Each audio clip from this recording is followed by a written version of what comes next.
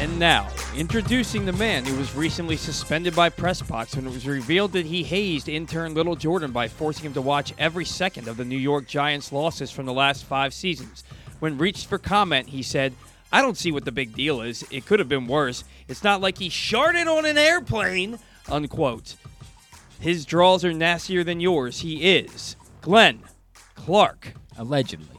It's never been confirmed, really. No one's ever made that. All right, never mind. All right, good morning. It's Glenn Clark Radio. I'm Glenn Clark.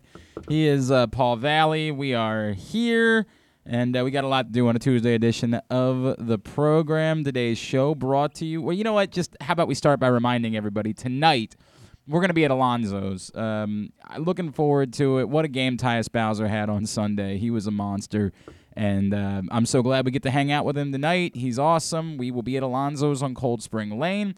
Hope that you will come join us for the Tyus Bowser Show, brought to you by PressBox and Great 8's Memorabilia, as well as by Window Depot Baltimore, windowdepotbaltimore.com, Duffy's Garage in Baldwin, duffysgaragemd.com, and the NFL chick, Sarita Hubbard, joins us courtesy of MyBookie. Gonna be a great night. Come join us at Alonzo's, right down the street. I could walk there. I'm not going to, but I could if I needed to. If my life was on the line, I could walk there from where we are right now. So we'll see you tonight for the Tyus Bowser Show. You know what's funny? Like, Tyus told me last week who his special guest was going to be, and he was like, "Hey, man, just wait because I need to confirm it." And I completely forgot that we needed to make sure that it was confirmed. So I think I know who it is, and it's a good one. It's a good one. But I don't even know that. If I'm being totally honest with you, I'll try to work to get that confirmed in the course of the next few hours, and we'll share it with you on social media when it is. Coming up on the program today, we're going to preview the Browns. Gerard Cherry, former Patriots, 3-time Super Bowl champion, in fact, now talk show host out in Cleveland, because when you've had a career where you've won 3 Super Bowls, the place that you need to be after that is Cleveland. Like, you just have to. We talked to Gerard about this. It's a family deal. But we're going to preview the Browns with Gerard Cherry from ESPN 850 out in the land. Later on in the hour, our weekly look at the college hoops world with our buddy Patrick Stevens. A couple of rough performances from Maryland. They head to the Bahamas this week, where they face a pretty good Richmond team on Thanksgiving. So we'll talk to Patrick about that. Oh, by the way, that bit, there's a real goofy bit going on. If they win on Thursday, the championship game in this tournament would be at 10 a.m. on Saturday. Go explain that. Explain anything about how that makes sense. 10 a.m.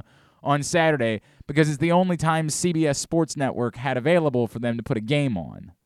And if they lose, I'm pretty sure the word is that the game isn't even on TV. Like, if they lose and they got to play in the third place game in this tournament, it wouldn't even make it on the TV. So, dynamite tournament to be participating in. It's what it is, man. It's what it is.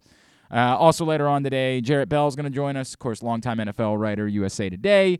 Kind of wondered aloud if the Ravens are getting some divine intervention. We didn't really dive into it. A lot of people reacted to Aditi Kinkhabwala's tweet yesterday. If you watched the Project Game Day postgame show on Sunday, you know how I feel about the concept that the Ravens were lucky on Sunday. There was nothing lucky about how they beat the Bears.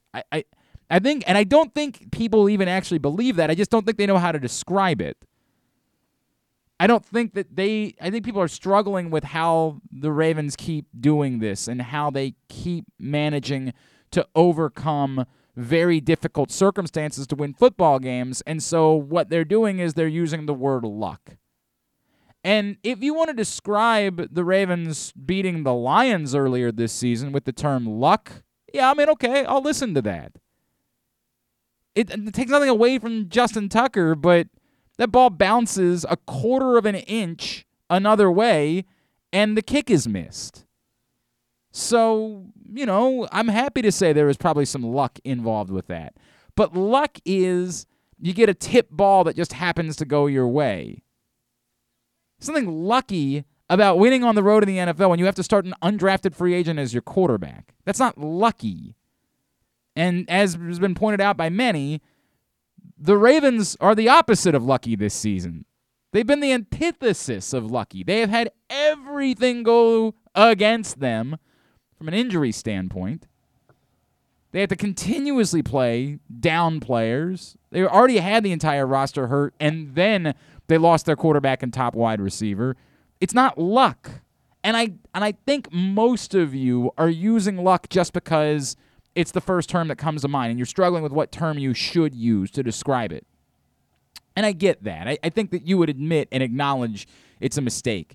But there are people throughout the country who are using it because, I don't know, either they're trying to take something away from what the Ravens have done this year. They're not sure how to define the fact that they're not sure how good the Ravens actually are, which is completely fair. It's completely fair to say we're not sure how good the Ravens are. Totally understand.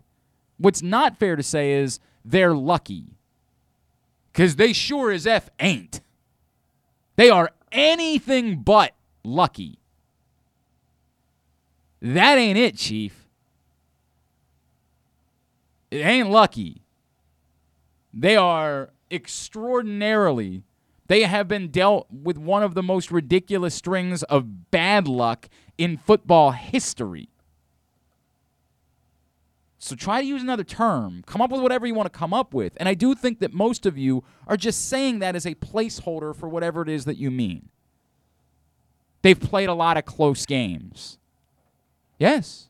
And they figured out ways to win those close games. And only one of them you can really throw into the luck category. That being the Lions game. That's the only one. The Vikings game wasn't about luck. But tell me what other game was about luck. Tell me what other game was about fluky circumstances this season. Comeback wins aren't lucky. They're what happens. The Colts game wasn't luck. The Colts game was they went out and they started playing with just enough time to get the job done. Come on. Come on, luck. It's nonsense. It's utter and complete nonsense, and it's lazy. And I couldn't believe when people were throwing that. We were doing the post-game show. I'm like, what are you talking about? They got a horseshoe up their ass. What is that? It's the opposite of that. It's not just that it ain't that. It's literally the exact opposite. They are having to overcome an extraordinary amount of bad luck. And they keep figuring out a way to do it. It's insane. Lucky. Lucky? Oh, come on, man. Anyway, Project Game Day. We do it every game day this season. It'll be myself and the NFL chick, Sarita Hubbard, on Sunday night. Come join us.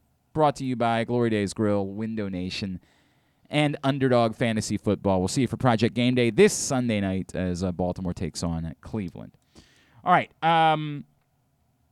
Is that it? Is that all we're doing? Yeah, I think I plugged everything. We're good. We're good. Now, a couple things quickly. One, I've been giving you the details, and we're getting close to halfway there, halfway to our goal of $2,000 to help us helping up.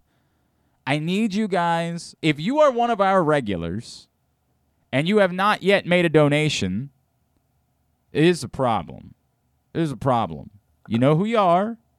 Get in. The details are at glennclarkradio.com. If you got any questions, you can message me. Say, hey, man, I forgot. Nope. Take care of it. I need you to get in. We are attempting to raise $2,000 to buy the things that should not be donated for the folks at the Helping Up Mission, men and women at the Helping Up Mission. So we're talking about socks and underwear and undershirts and maybe some new items. As much as it is helpful that you all have donated the your items, or that you will donate your items, and again, I'm so sorry that we can't. I am still working on the details. Keep December 14th in mind as a potential date for us to get together for a drive. Keep that in mind, December 14th, and I'll get you some more details as we get closer. And I'm going to give you some more details about, like tonight when we're at Alonso's, if you want to bring by your coats, your clothes, please do that. I'd love for you to bring them by. I will take them from you, and I will get them to the Helping Up Mission. That is a promise. And I'm actually going to offer to drive around and pick stuff up this Sunday because the game isn't until night. So I've got some time during the day, and I will happily get in my car and drive to you to pick up your coats and clothes for Helping Up Mission. But we need some money. and we're halfway there. I want to thank everybody who contributed yesterday. We had a big push. I did some asking on Twitter, and a lot of people came through. Thank you to all of you who did, but we're still not even quite halfway there. Again, the goal is $2,000. We're doing 100 raffle spots that cost $20 each, and we're giving some great prizes away. We got an autographed Odafe Owe, 16 by 20. We've got an autographed Hollywood Brown, 16 by 20. We've got an autographed Trey Mancini, AL Comeback Player of the Year. Or is it MLB Comeback Player of the Year? They do 2 of those, they just do 1. I don't even... I saw it was Comeback Player of the Year, but I got to be honest with you. He's American League. Buster Posey was National All right, League. there you go. American League Comeback Player of the Year, Trey Mancini. Got an autographed 16 by 20 canvas for you of Trey Mancini. These are wonderful things. And if you're a professional wrestling fan, we're going to give you the opportunity to meet 14 pro wrestling stars at the upcoming Baltimore Celeb Fest and Hollywood Celeb Fest events. Thank you to Great 8's Memorabilia for partnering with us for these wonderful raffle prizes. 100 raffle spots we started with. We're down to about 60, I want to say, at the moment. So we need you to get in. If you go to GlennClarkRadio.com, you can see the link. All of the details are right there, and I'm going to keep refreshing that throughout the course of the next week or two until all of the raffle spots are gone. All you got to do is send your $20 by Venmo, PayPal, or Cash App if you prefer. PayPal at GlennClark180 or search GlennClarkRadio@gmail.com. Venmo at Glenn-Clark, 2 N's, of course, in Glenn. Or Cash App, $Glenn Clark Radio. Get in, send your $20, then send me an email, GlennClarkRadio@gmail.com, or on Twitter at GlennClarkRadio. DM me. Let me know who you are, that you sent your money in, and I will get back to you, and then you'll pick your raffle spot, and then we'll go from there. And you got questions? They're all answered in this post up at GlennClarkRadio.com. So they're all there, all the details you need. But if you're one of our regulars, I need you to get in. I don't want to have to come. At some point, I'm going to start calling you guys out by name. That's the way it's going to go. I'm going to do it. I mean, this is important. This is the thing that matters to me. I don't really care about anything else all year. Except my kids, I guess. A little bit. And then pecan pie. I care about pecan pie and my kids. And then this. These are the things that matter to me in my life.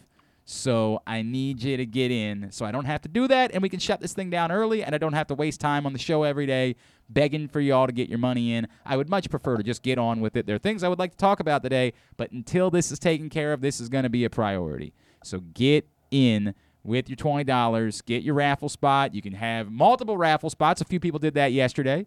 Got John from Little Rock. Thank you very much. You want multiple raffle spots? By all means. And you can win multiple times. I mean, we're going to do this at random. We're going to draw numbers. But if I draw your number twice, then you can get both the Trey Mancini and the Odafe Owe autographs. That's the way it goes. You can have multiple spots in this raffle. So, again, go to GlennClarkRadio.com. The details are all there.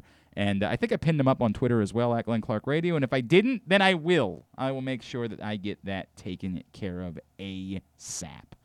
All right? All right, then. Very good. Thank you. I'm going to keep doing it. I'm letting you know. Be prepared for it. It's going to be nothing but this. In fact, if this continues to be a struggle, I'm just going to do it all morning. Like, we won't do any of the show. It'll just be me saying, I am going to keep asking you for money until we get to the $2,000 number. I want to get your reaction. We don't have a lot of time right now, so I'm going to have you tweet us in, and then we'll talk about it more a little bit later on in the program. But I want to know your response to the report this morning from Buster Olney. Now, stop. I know how you as an Orioles fan feels about Buster Olney. I'm not asking about him. I'm asking about this report. Buster Olney this morning says, other teams say the Orioles are dangling left-hander John Means for trade. He's set to make about $3 million in arbitration, coming off a season in which he pitched great in the first half, 2.28 ERA, struggled in the second half, 4.88, and had shoulder issues. I want to know what your reaction is. I want to know if it would bother you for the Orioles to trade John Means this offseason. At Glenn Clark Radio on Twitter, I'm interested in this.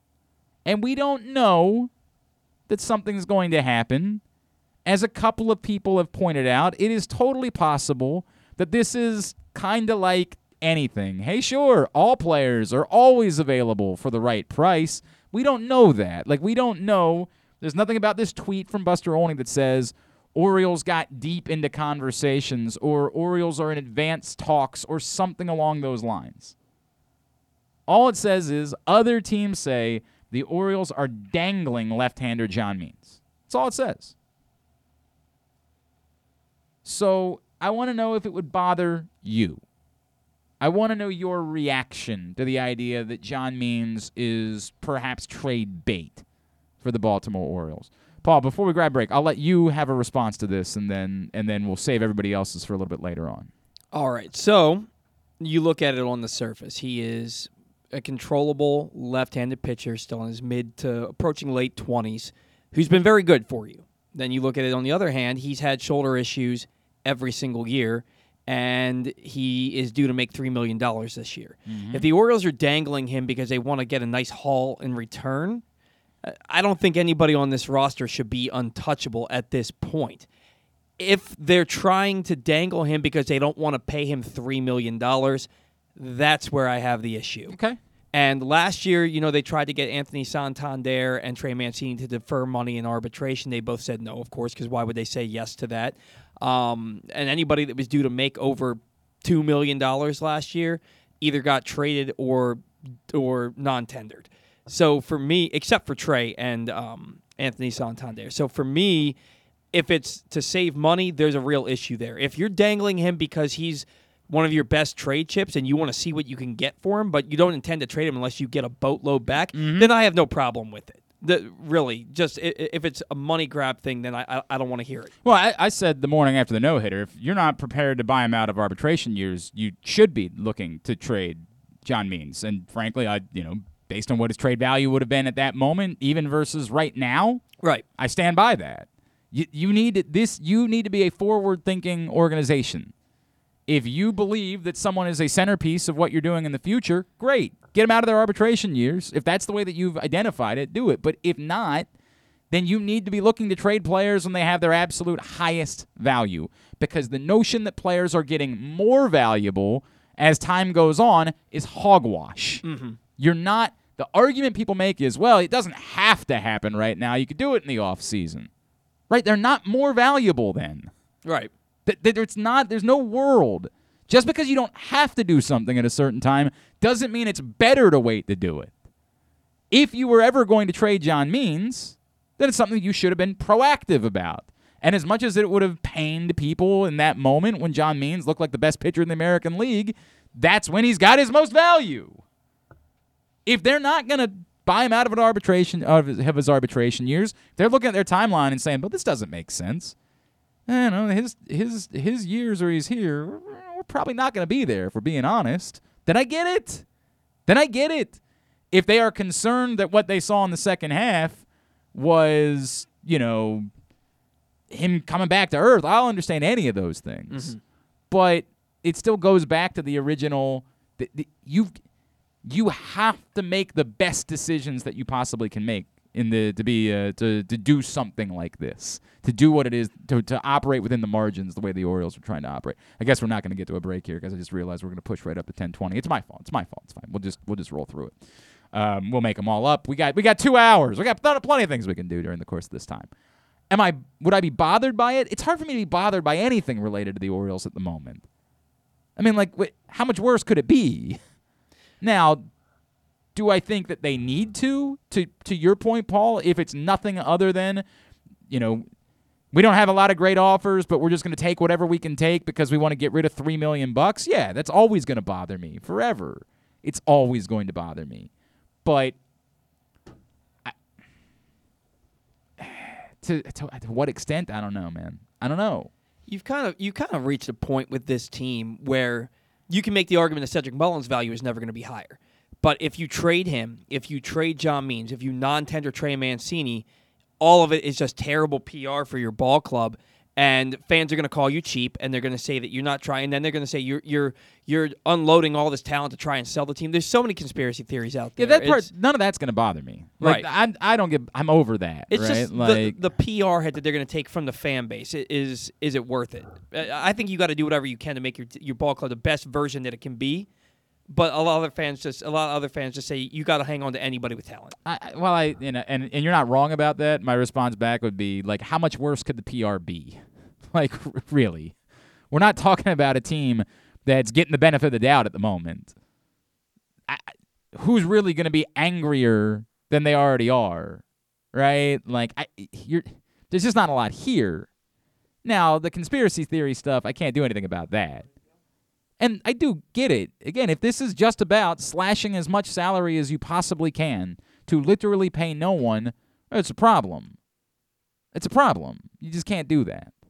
We got a bunch of responses already. I'm going to get to some of them as the morning goes on. But your thoughts on this report from Buster Olney that the Orioles are considering, or at least offering, John Means in trade conversation this offseason, and would it bother you? We'll talk about that as the morning goes on. Mobil 1 Full Synthetic Motor Oil helps extend engine life. Visit your local Jiffy Lube service center. Ask for Mobil 1. We're not going to be here on Thursday or Friday of this week, so let's go ahead and start looking ahead to Sunday night and a big division showdown as the Ravens take on the Cleveland Browns. Joining us now, a 3-time Super Bowl champion, a man who is now a talk show host on ESPN 850 out in Cleveland. He is our friend, Mr. Gerard Cherry, and he's back with us now here on GCR. Gerard, it's Glenn and Paul in Baltimore. It's great to chat with you as always, man. Thank you for taking the time for us, and happy Thanksgiving to you. Same to you guys. Same to you. Everything seems to be going really great in Cleveland right now, Gerard. Can you explain, like, what has happened that a team that's, performing fairly well and clearly had high expectations has turned into kind of a modern soap opera on a day-to-day basis over the course of the last couple of months? Gosh, I'm living in the midst of it, and the best way I can explain it is we just have a situation where there's a lot of uncertainty about, one, how much we should pay our quarterback, two, is he the quarterback going in the future, and three, should he be playing right now? And should Case Keenum, his backup, be playing? That's really what the main issue stem from. Is that a real thought that, like, they should play Case Keenum as their quarterback right now? Yeah, that's a legitimate thought that people have. I mean, there's a large contingency of Cleveland Browns fans who don't think Baker Mayfield can play at a high level right now, and they would rather see Case Keenum play. And I know it sounds absurd, but that's actually how people feel.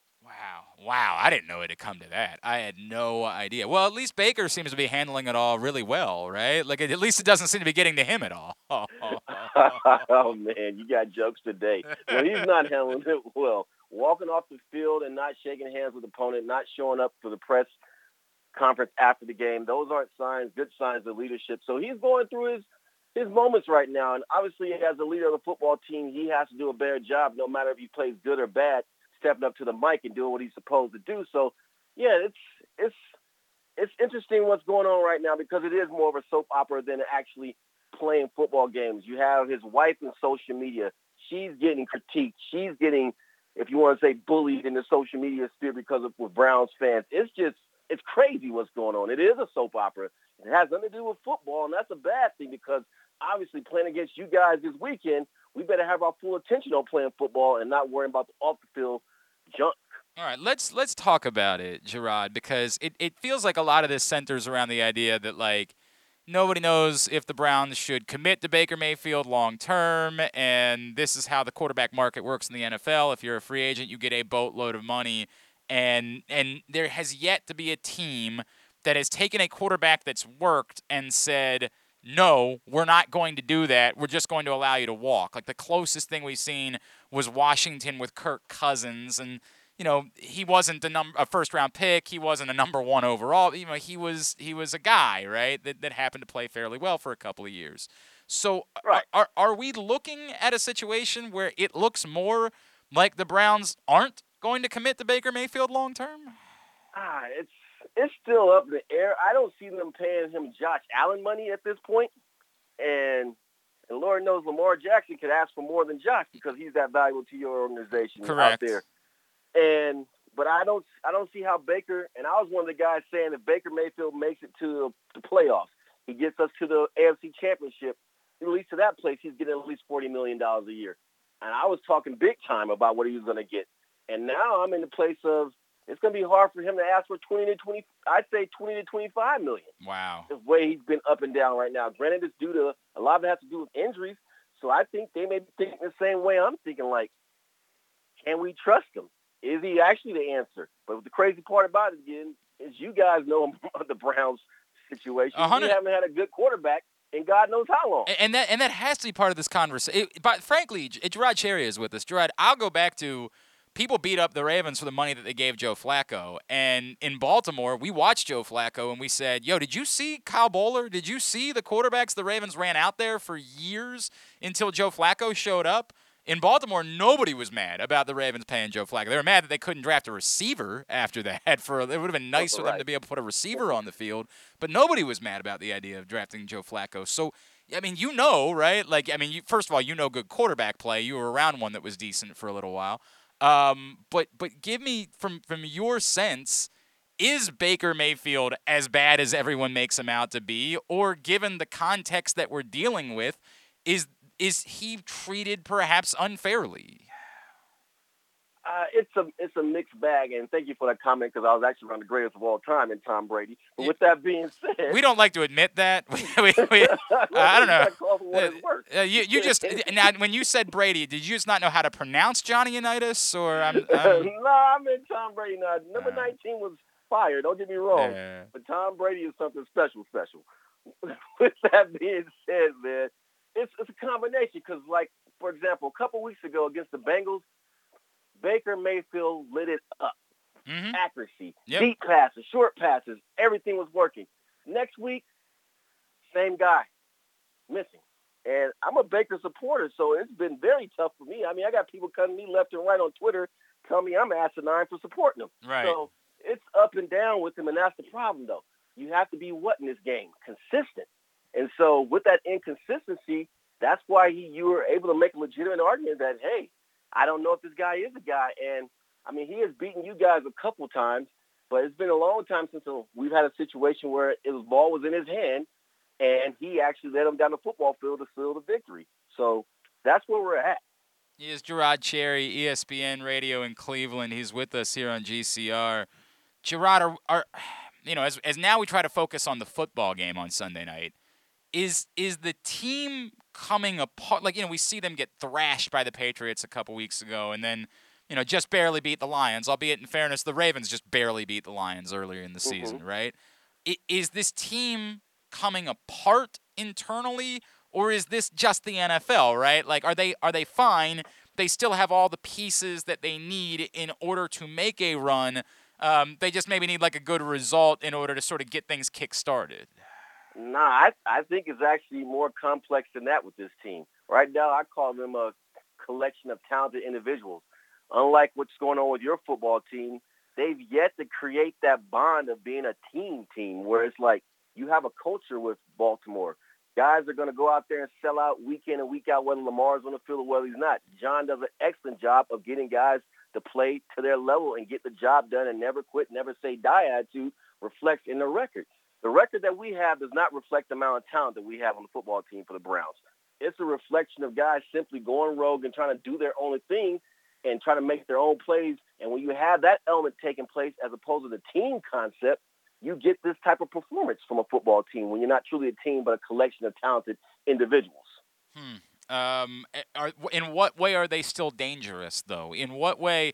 This is a Ravens team, you point out, didn't have Lamar. Hopefully he's back on Sunday night. It's kind of scary that, this thing lasted as long as it did, but hopefully he's back on Sunday night. But this is still a Ravens team that has been decimated by injury throughout the course of the season. So in what way are the Browns still scary for a team like the Ravens as they face them for the first time?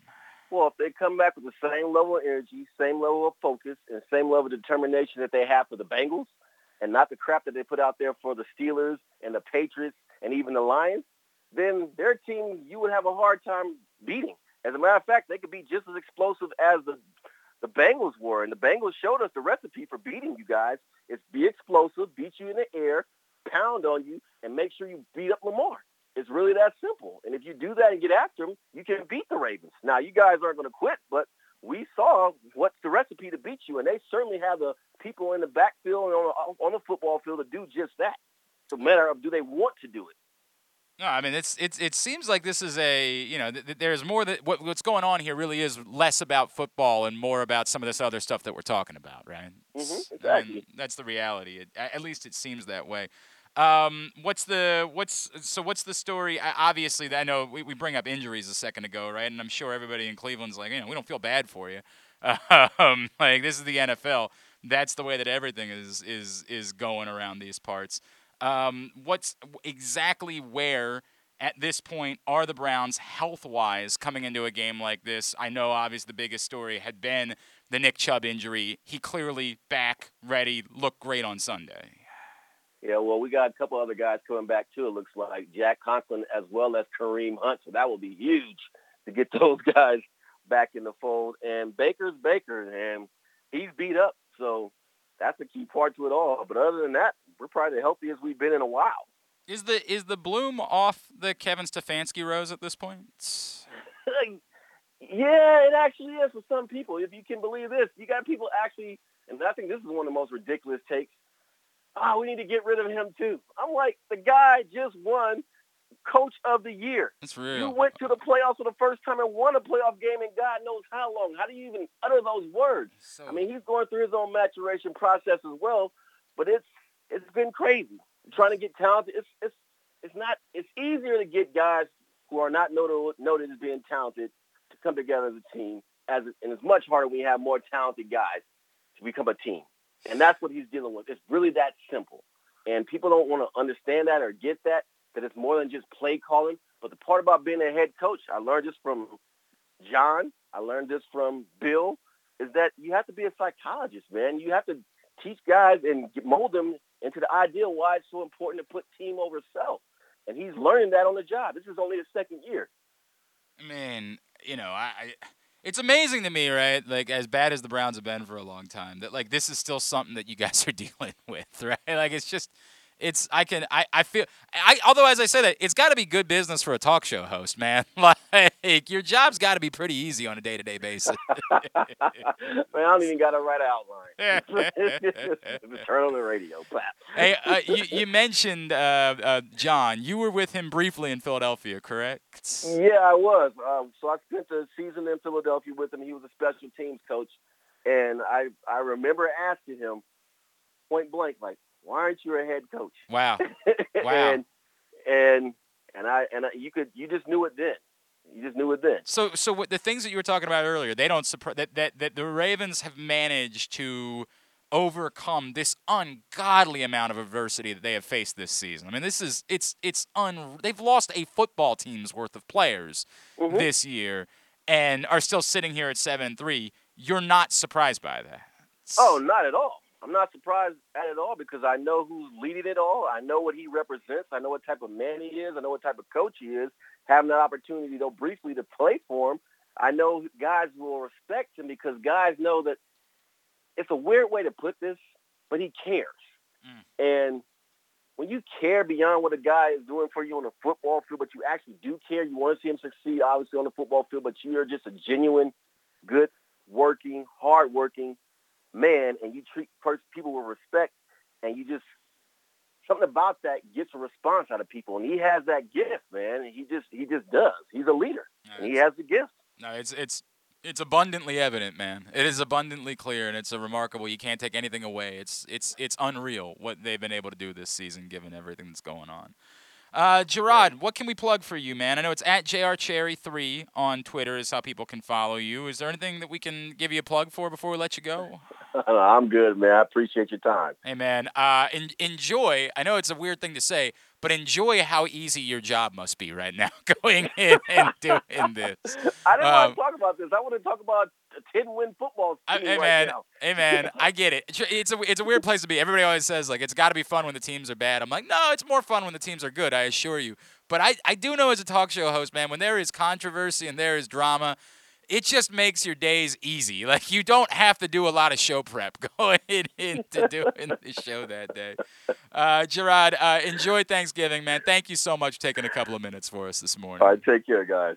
Gerard Cherry, 3-time Super Bowl champ with the Patriots, and now a talk show host out in Cleveland. My God. It kind of, like, everybody knew how dramatic the Odell Beckham thing was, but I didn't realize how much more dramatic things got after that. Like, I think as a country, we sort of stopped paying attention to the Browns again after Beckham was gone. And, like, they are imploding. Baker Mayfield's refusing to talk to the media. The fans are booing him. He's getting pissed at them. I don't care about them. His wife is going on social media and, like, trashing. Other players could learn some things about toughness from Baker. Like, it is an S show. Like, an unbelievable S show. And they're not a 2-win team. Like, they're still very much in it at this point. It is wild how things have come apart at the seams. The Browns have a Baker Mayfield problem. Well, yeah, and he's been like this since college. He's always been this type of guy. Yeah, but you say that. I think for the first couple of years, most people there said they love the guy and they were behind him and his fire. And it seems like the Beckham thing might have broken things there. That it's starting to look like there was maybe a splintering. A lot of people had opinions about Odell Beckham, but you watch Browns players in the aftermath of all of that unfolding sort of lining up and coming out and supporting Odell on social media, and it seems like there was a splintering of, look, dude, we've supported you, but, like, you just ran a cat off. And we definitely support that cat. And by the way, I've made it abundantly clear, I don't think Odell Beckham's that good at this point. I think he's a guy mostly at this point. But they liked him there. It's pretty clear that his teammates really liked him. And it appears as though this may have caused a fracture within that locker room. Now, there's a long way to go, right? And I've said eternally, and it's not my phrase, it's a phrase, winning truly does cure everything. Yeah. You win a football game. The Baltimore Ravens were a disaster in 2012. They were a mess. As my man Jason Cole described, they were dancing on the edge of chaos. Firing an offensive coordinator late in the season is what you do when you don't think you're any good, right? Like, they were a disaster. And all it took was just winning a game, beating somebody. They beat the Giants late that season. And just winning that game sort of made them say, okay, settle, breathe. We can figure this all out. We can make this all work. And then they get, this news from Ray Lewis that he's going to, battle back in order to play, and then announces his retirement, and all of a sudden it creates one last ride. They sort of insulate around that. They all like, all right, let's go, giddy up, like, it just becomes this whole thing at that point. So winning can cure a lot of things. If the Browns somehow on Sunday night figure out a way to beat the Ravens, then a lot of these things can be solved, right? Like, you can see whatever your issues are, you can see past them. But they have, obviously, the far bigger problem for them is they really are staring down, are we going to be the first team that allows a quarterback that works to walk? And you could say there's a limit to how much Baker Mayfield is working, but to Gerard Cherry's point, it's a point that's made by a lot, the Browns were an abomination. They won one game in 2 years before Baker Mayfield showed up. Now they're a contender.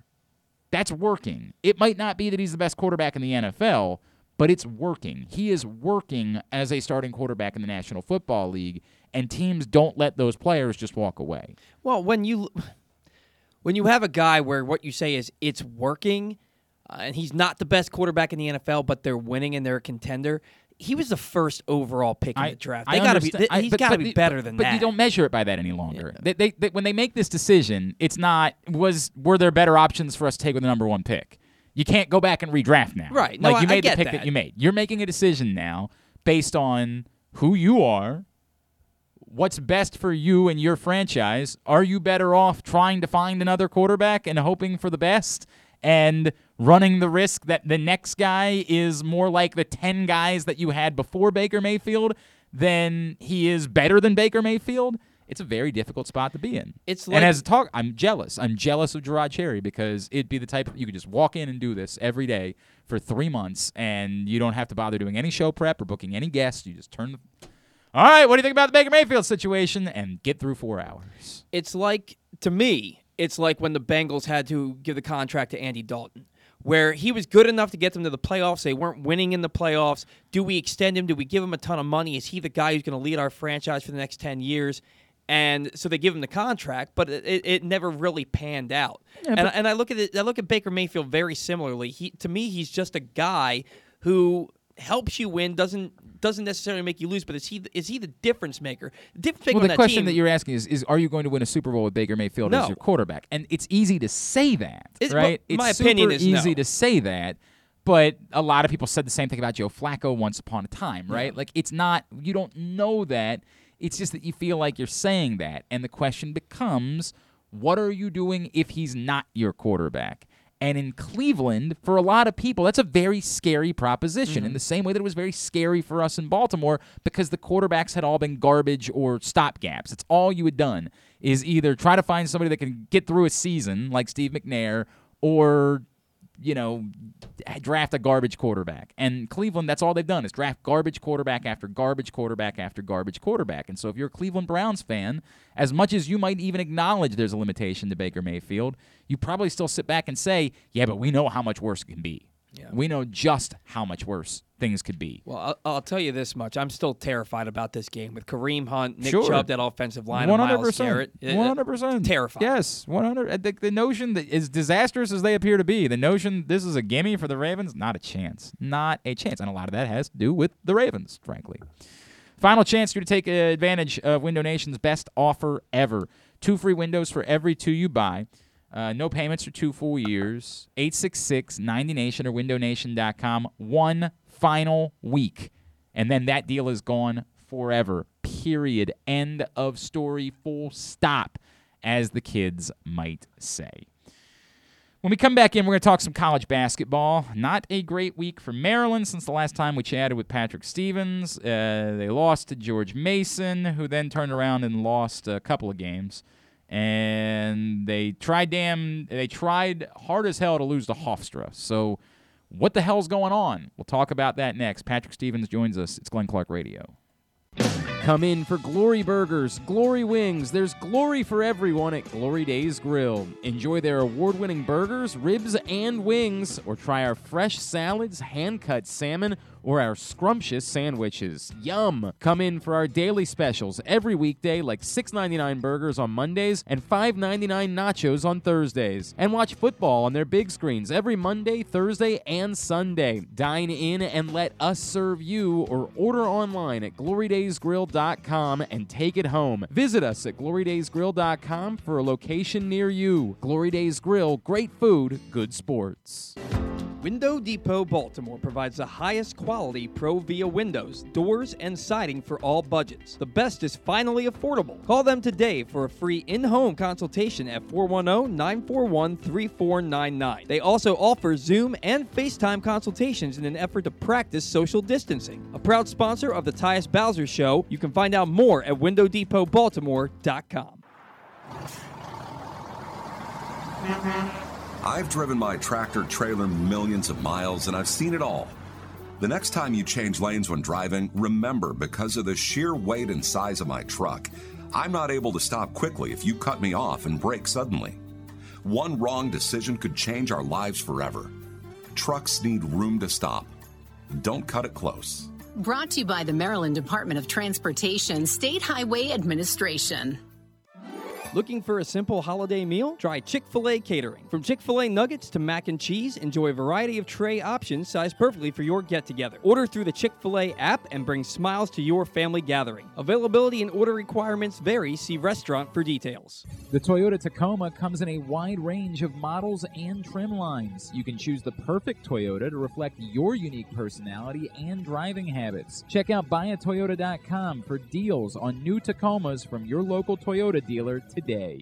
What's up, everybody? This is Tyus Bowser. I can't wait to see you guys for the Tyus Bowser Show this fall. We're going to be taking the show on the road all over the area. You can meet me and my very special guests. If you can't make it out, you can watch the show on live on PressBox Facebook page or listen the next day. Find out more about where we'll be by checking out PressBoxOnline.com/Bowser. We'll see you all season long for the Tyus Bowser Show. The next Tyus Bowser Show is this Tuesday night, November 23rd at Alonzo's on Cold Spring Lane. It's brought to you by Window Depot Baltimore, WindowDepotBaltimore.com, and Duffy's Garage in Baldwin, Duffy'sGarageMD.com, as well as Pressbox and Grade 8's memorabilia. And the NFL chick, Sarita Hubbard, joins us courtesy of MyBookie.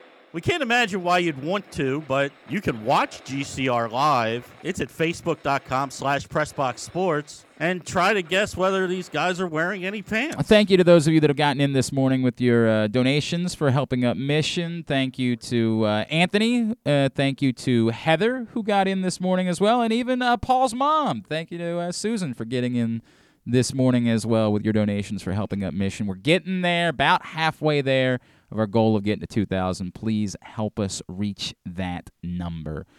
Let's talk a little college hoops. It has not been a great week down in College Park. I thought I might bump into this man on Friday night, but he actually wandered down to James Madison for what I have to imagine was a better basketball game than Maryland Hofstra. Joining us now, he is a friend. You read him in the Washington Post. You follow him on Twitter at Discourse, D1S Course. He's our buddy Patrick Stevens, and he's with us here on GCR. Patrick, what's going on, sir? How are you? I am well, Glenn. I'm all right. Boy, when we talked last, we knew things were a little shaky, and there had been some uneven performances from the University of Maryland, and that got even worse over the course of the next couple of days. I don't even know that we can define it alone as being about the outside shooting. There just seems to be something almost seriously wrong with this basketball team. Well, the pieces aren't fitting. Yeah. I mean, I think is one really basic way of putting it. The outside shooting is certainly a big part of it. But I think the other thing you have to look at is, well, what was one of their big off-season pickups? It was Kudus Wahab. And now basically they find that they can't play Wahab against anybody, any five-man that's like 6'9" or shorter or has any sort of athleticism whatsoever. Yeah. I mean, that's what ultimately got him against George Mason. At least part of what got them anyway. And then he didn't even play in the second half against Hofstra. Now, some of that gets solved, I think, by playing bigger Big Ten teams. But if your solution to your matchup issues is to just go hide a player, I mean, it's a solution. I don't know if it's a great solution, right? But it's certainly a stopgap solution. But it also makes you wonder, how did you kind of go about your roster construction this time around? At least this time they have the pieces that you would think of as being a good team. A short, jet quick point guard, a big man that can rumble inside in the Big Ten. But right now those pieces are not meshing very well together. And there's a couple other guys on that team that just simply haven't played all that great early on in the season. And so I think there's a search here to try to figure out who actually is going to be able to help this team. I mean, realistically, if we were sizing everybody up on the roster, other than maybe Julian Reese, is there anybody else that's been substantially better than what you thought they were going to be at this stage of the season? I mean, I think you could make cases for Ian Martinez and Xavier Green, but I'm not sure you can go much beyond that. Well, and the problem being those are guys that were like deeper down your rotation, right? Mm-hmm. Like you needed it to be guys that you were getting the biggest minutes from, that were guys that were stepping up and playing well, and that hasn't been the case. So the good news is now the schedule really lightens for them. They got they got to go down to this tournament in the Bahamas. Let me start with Richmond. That's a team that I know a lot of people were really excited about coming into the year. Are they as good as maybe people thought they were? Well, I mean, they have a couple losses early on. It's a good teams. They lost to Utah State by 11 in a game that was closer than that most of the way in the Veterans Classic down in Annapolis. And Right. They lost by 3 to Drake, a team that was an NCAA tournament team last year. They struggled with Hofstra just like Maryland did. They beat Georgia State pretty good, and that's a team that's usually pretty good in the Sun Belt. So here's the bad news about Richmond. They've got a mobile big man that shoots a lot of threes. Oh, good. So, Grant Golden, who's been in school for I think 7 or 8 years now, but he's a guy that is going to provide fits for Maryland come Thursday. I mean, I don't think there's any question about it. They're also extremely old. I mean, they have 4 fifth-year guys, at least fifth-year guys, because Golden's technically in the 6th year. But 4 guys in their starting lineup who are in their 5th year or beyond. So Golden, they've got Nate Ko in the middle as well. They got Nick Sherrod, who's an ace shooter that's back from a second ACL tear, and then Jacob Gilyard, who is one of the best defensive players you're going to see all season. And he's a guy that's, he's plenty familiar with Fats Russell. Let's put it that way. Those guys have gone back and forth a lot over the years. So this is going to be a tricky matchup for Maryland, particularly figuring out how to deal with Golden. I think this is another one of those games where you're going to see more of Julian Reese than Kudus Wahab. He's Patrick Stevens. He's with us here on Glenn Clark Radio. Patrick, I know the expectations surrounding Maryland coming into the season is that we weren't going to have to talk about did they need to have quality wins to get themselves into the tournament, but maybe we should at least have a brief conversation about that. Is there opportunity to get those types of wins down in the Bahamas this week that could be beneficial to them if they end up in that world come Selection Sunday? I think Richmond's going to find itself in the tournament mix, and I think that Mississippi State in particular, of the 2 teams on the other side of that bracket, has a lot of promise. I'm not quite as sold on Louisville at this point, and not because they lost to Furman, who's pretty good, but that's another team I think that's having some early season issues with do the pieces fit or not. And they had a lot of guys that they brought in. Noah Locke from Florida. They Baltimore native, yeah. From Miami. I mean, they got a bunch of that. Yeah. Jared West from Marshall. So, I think Mississippi State's probably, if you put me on the spot to say who's going to come out of there with 2 wins right now, that would be the team that I would pick out of that 4-team group. Okay.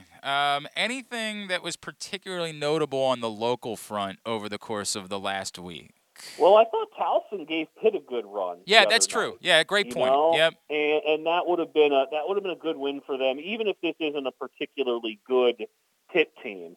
So now Towson has an interesting scenario. They play this afternoon against Penn.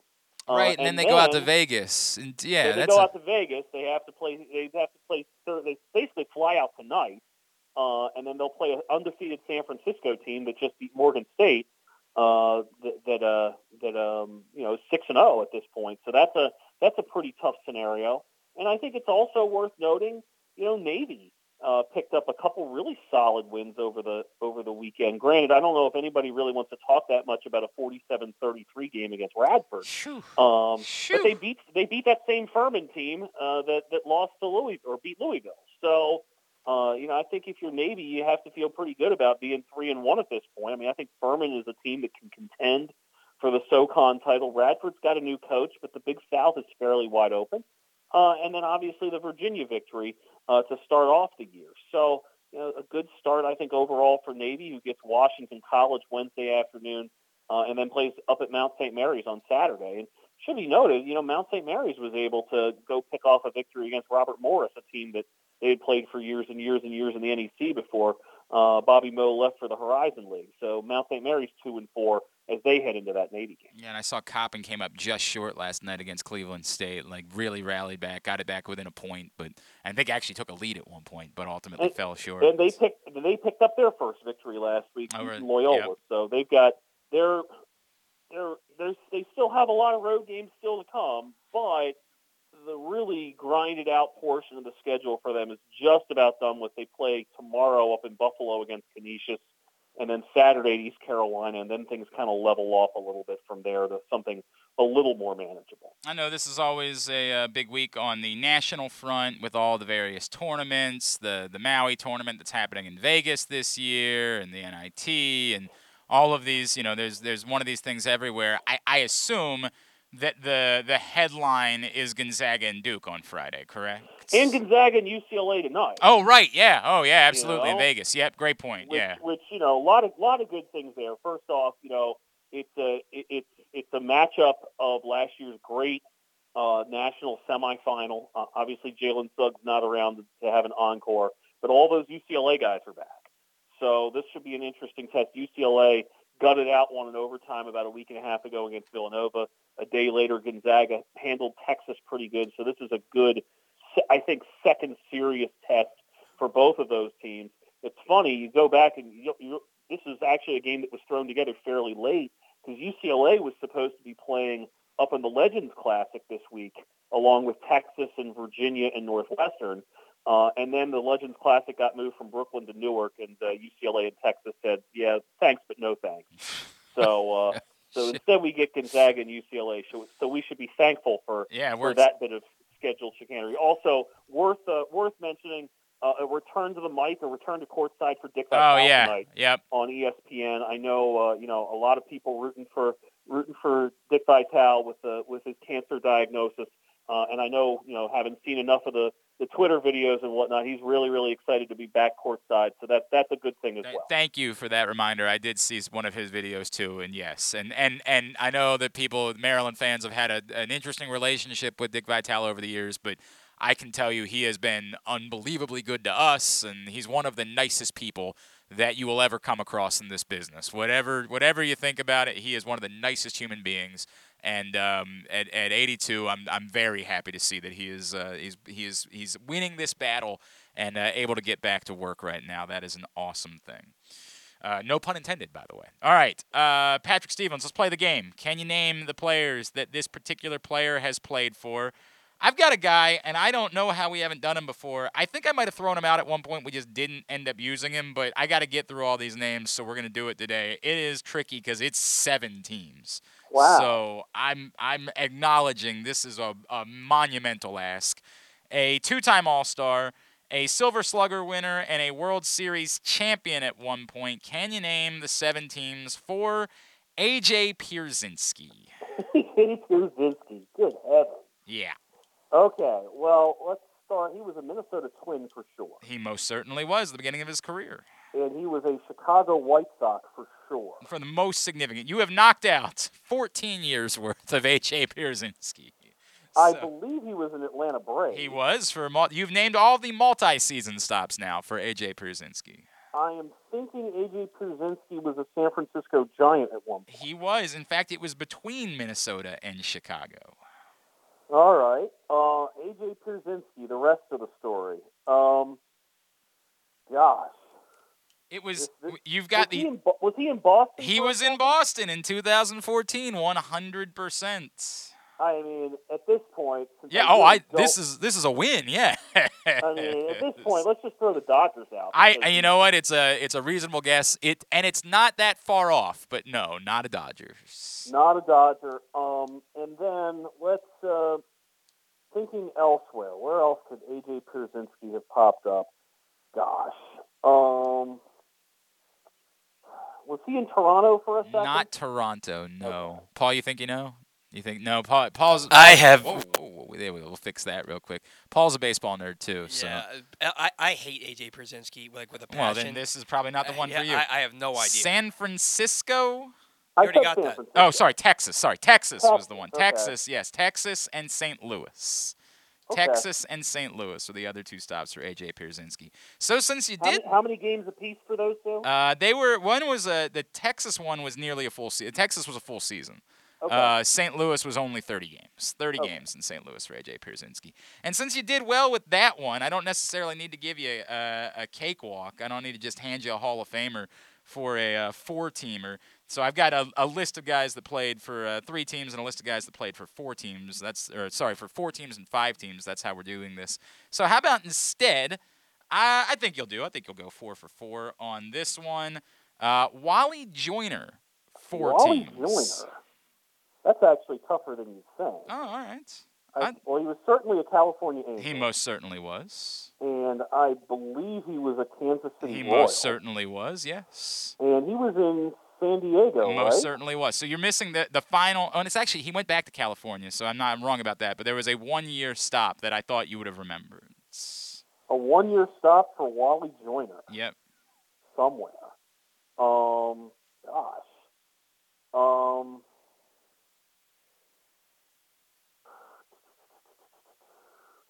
Time's ticking, huh? Wally Joyner might have been a.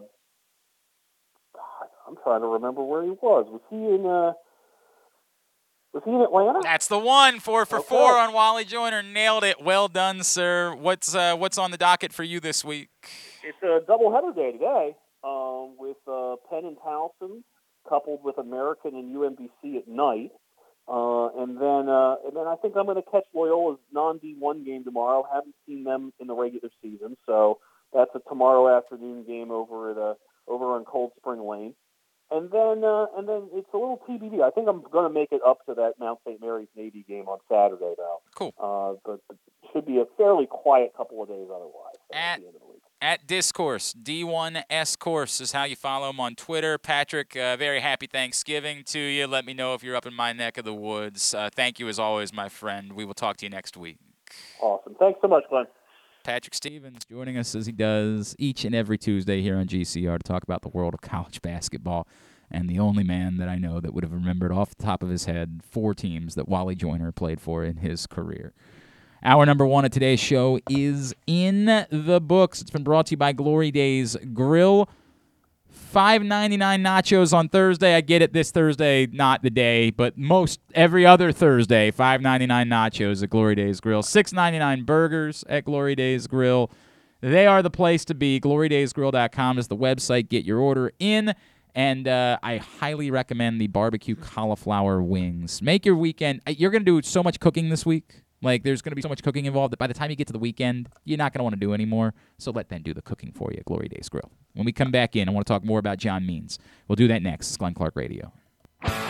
The all-new FanDuel Sportsbook is coming soon to Live Casino and Hotel in Hanover. Maryland, this is your chance to win big right in your own backyard. Bet on every sport with self-service kiosks and watch all of the action from the best seat in the house. Make every moment more at the all-new FanDuel Sportsbook at Live Casino and Hotel in Hanover. Please play responsibly. Gambling problem? Please call 1-800-GAMBLER or visit mdgamblinghelp.org. Need to hone your computer skills to boost your career? Or maybe you want an IT certification. CCBC Continuing Education has the courses and programs you need for a career in the computer field. And it's all tuition free. From the basics to specialized training, we have the classes you need, from hardware to programming to cybersecurity and so much more. It's your choice. It's your career. Call 443-840-4700 or visit ccbcmd.edu/computer training. All good things come to an end, which is the case with Window Nation's best offer ever. You can still get 2 free windows with every 2 purchased, plus no down payment, no monthly payment, and no interest payments for 2 years. But hurry, because this stellar deal ends this month. Cold weather is here, natural gas prices are the highest they've been in years, and wasting energy with old, inefficient windows will cost you a fortune. Get 2 free windows with every 2 you buy, plus pay nothing for 2 full years. Call 866-90NATION or visit windownation.com. Tell them Glenn Clark sent you. From all of the biggest games to the smallest events, make every bet worth your while at MyBookie. Start by doubling your first deposit instantly with MyBookie's first deposit bonus up to $1,000. Double your money before you even place a bet, and all you have to do is sign up and deposit using the exclusive promo code PRESSBOX at mybookie.ag. If your first deposit is $100, MyBookie adds $100 so you can start with $200 to play with. If your first deposit is $1,000, MyBookie adds $1,000 so you can start with $2,000 to play with. With tons of great games and prop bets to take advantage of this week, there is truly something for everyone. Don't wait any longer. Head to MyBookie today to redeem your double deposit bonus so you can start winning big today. That's promo code PRESSBOX to receive double your first deposit instantly in your account. No hassle, no wait. Bet anything, anytime, anywhere with MyBookie. Duffy's Garage is a family-owned and operated car care facility in beautiful Baldwin, Maryland. An authorized Maryland inspection station and Napa Pro Care Center with ASE-certified techs. Tell them that Glenn Clark sent you and receive 10% off your service with a max discount of $150. You gotta trust where you take your car, so take it to where I take mine. Duffy's Garage in Baldwin. Duffy'sGarageMD.com. Stay tuned. Your chance to win $1 million is coming up. Probably not from us. You're listening to Glenn Clark Radio. All right, back in here on GCR into hour number 2 of the program. Coming up later on this hour, Jarrett Bell from USA Today is going to check in with us. He's wondering if the Ravens are getting like divine intervention the way that things have gone this season, which I get it, but again, like We'll talk about it with Jared Bell. It's a very weird concept. I understand what he's trying to say, but the actual reality is that they are getting extraordinarily bad luck. Unbelievable bad luck. They are making it happen for themselves. That's what's going on. Hey, if you're looking for a simple holiday meal, try Chick-fil-A catering. From Chick-fil-A nuggets to mac and cheese, enjoy a variety of tray options sized perfectly for your get-together. Order through the Chick-fil-A app and bring smiles to your family gathering. Availability and order requirements vary. See restaurant for details. All right, asked you earlier today to respond. Got a bunch of responses from you on Twitter to this report from Buster Olney that the Baltimore Orioles are apparently at least discussing the possibility of trading John Means this offseason. Again, the tweet from Buster Olney says, other teams say the Orioles are dangling left-hander John Means for trade. He's set to make about $3 million in arbitration coming off a season in which he pitched great in the first half, 2.28 ERA. Struggled in the second half, 4.88, and had shoulder issues. So my question to you, does it bother you? Would it bother you? Like, what is your reaction to the idea that the Orioles are perhaps dangling John Means in trade conversation? From Sam, trading him makes too much sense, honestly. I think if you can acquire real talent, it's worth the conversation. This team's not winning yet. Current assets should always be available. I believe our contending starting rotation isn't on the Major League roster at this time. I hear you, Sam. As we talked about down the stretch this season, you do have to keep in mind that the reality is the pitching's not there coming up. The notion that they've got rotations worth of pitchers that are thought of and scouted to be quality Major League pitchers is a fallacy. There are two. And DL Hall's kind of a question mark at the moment. There's one. There's one guy that is thought of to be a sure thing as far as a future starting pitcher for the Baltimore Orioles. Now, that doesn't mean, as was the case with John Means, it doesn't mean that some of these other guys that people look at their numbers in the minors and say, this guy's really impressing me. It doesn't mean these guys can't pan out. It doesn't mean that at all. Again, nobody looked at John Means and said, this guy's going to end up being John Means. But the notion that the Orioles have a rotation's worth of starting pitchers that have been scouted and are believed to be sure things as Major League pitchers is not only not the truth, it is far from the truth. Even if you count DL Hall still, and I get it, like he's been scouted that way, but injuries are the reason why we're concerned about DL Hall. That's still two. And the second one is a question mark. So, you know, the second part of that, the believe our contending starting rotation isn't on the Major League roster at this time, I don't know that it's in the minors either. And this goes back to, you know, their strategy for how they drafted and whether or not they should have been drafting some pitchers at some point instead of just always taking bats with the high picks that they had. But, you know, this is the reality of the circumstance that they're in. From TR, this again asks the question, when are they actually trying to win? 5 years from now? There is no plan and no timetable if you continue to trade every legitimate player on the roster. Are you going to get back someone who will be as good as Means? Likely not. Well, there's a few layers to that, right? Like, how good is John Means? It's part of what they're asking themselves. You can be mad and not like Buster Olney, but he's not wrong to point out that John Means was not the same guy as the season went on, and that the injury appeared to be an issue. A lot of people have said the quiet part out loud, which has been related to the sticky stuff and whether or not John Means was someone who was significantly impacted by that. And I can't say that with any amount of certainty, but I certainly understand the evidence is presented as to why that question would be asked. I get why that's something that we would be discussing if John Means in particular was someone who was impacted by the sticky stuff conversation. So you start with that. Is part of the reason the Orioles are having this conversation because they're not sure internally just how good John Means is or how good he's going to be moving forward? I think it's a relevant question that has to be asked. John Means doesn't have – we're not talking about someone who has 5 seasons of a dominant track record, right? That's the reality of what you're dealing with. We think John Means is a pretty good pitcher. And earlier this year when we were paying attention because he was throwing a no-hitter, he was a damn good pitcher. But when you guys kind of stopped paying attention. We all did stop paying attention, other than Paul. When we all stopped paying attention this year, it didn't go so well. And they've got to figure out internally what that's all about. So it might be that they can't get a haul for John Means, but they might say, we're not sure he's ever going to be right again, and we need to try to get as much as we possibly can. And that's sort of a complicated part of this, is I can't say with any amount of certainty what John Means is going to be moving forward. 2/3 of his starts the last 2 seasons, his ERA is over 4.5, which, I mean, he's a lefty. When he's good, he's really good. When he's bad, he's giving up a ton of homers. He's giving up 6 runs in 5 innings. I'm not defending getting rid of John Means by any stretch, but what I'm saying is let's not act like he's an ace of aces. He's the Orioles' ace by default. Yeah, but I mean, like, anyone who pitches to a 3.6 ERA in the American League for a season, and I guess it was not a full season. What do you make? 25 starts this year or something? 26. Like that? 26 starts this year.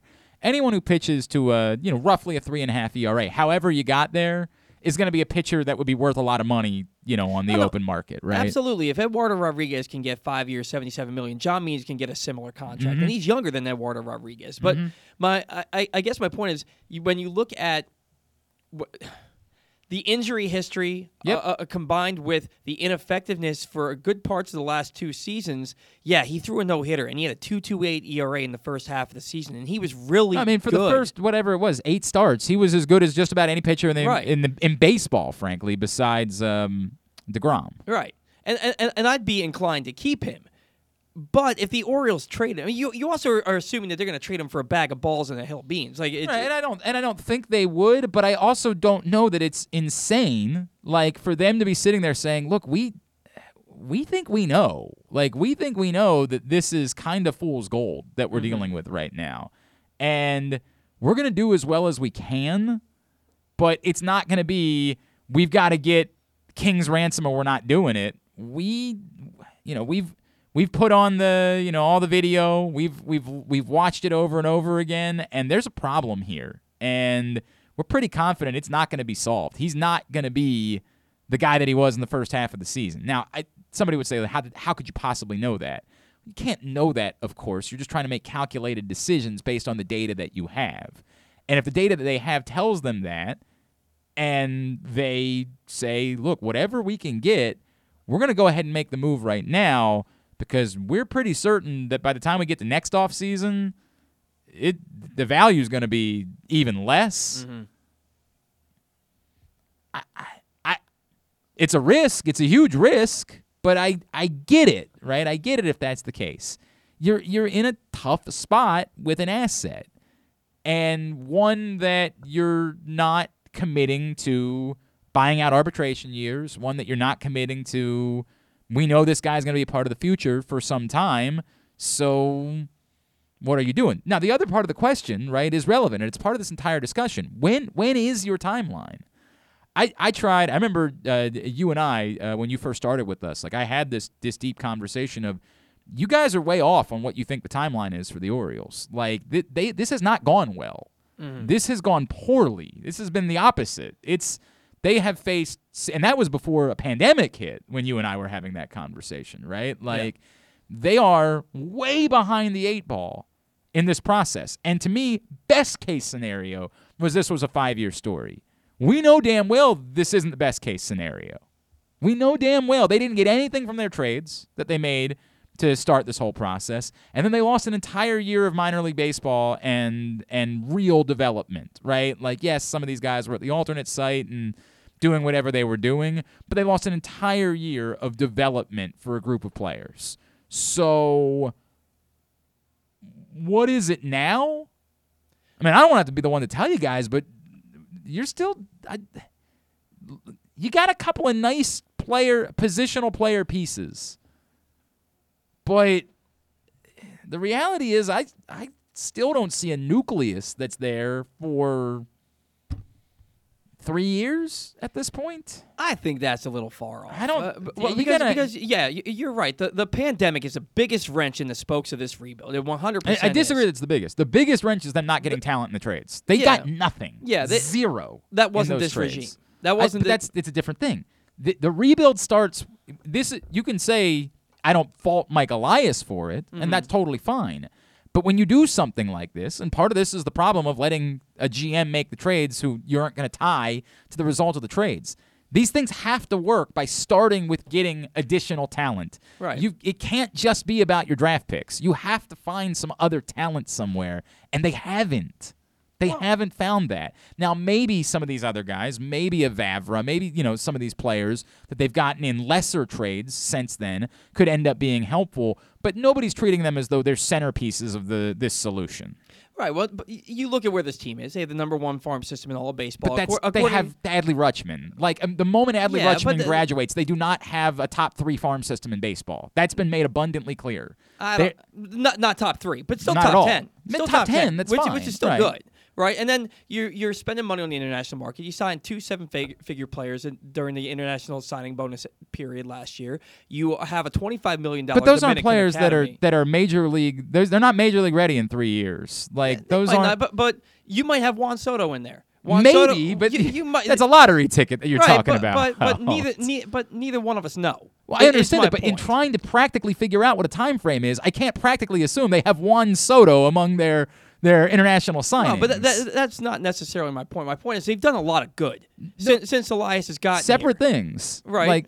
But I don't know, man. 3 years I think is a little far off when you look at the talent that they have that's coming up right now. They have a lot of guys at the top of their system that are going to be graduating in the next year or two. When you look at Kyle Stowers, you look at Grayson Rodriguez, you already got Mountcastle up here, Hayes, Mullins, but Rutschman's going to be here. You look at the lineup. Yeah, they don't have necessarily all the pitching in the world. They don't have pitching at all. But that's why you dangle trades like John Means or Cedric Mullins to trade for the pitching. A lot of teams don't have bona fide starters who are going to be difference makers in their system. They trade for these players. You look at how the Astros got them. They didn't draft Justin Verlander. They didn't draft Garrett Cole. They didn't draft Zach Greinke. You go out and you trade for these players. You sign these players, and that's how you add your major league roster. But the Astros, some of those guys, they were there before they acquired those pitchers, right? Like we're talking now about, again, and trying to determine a timeline.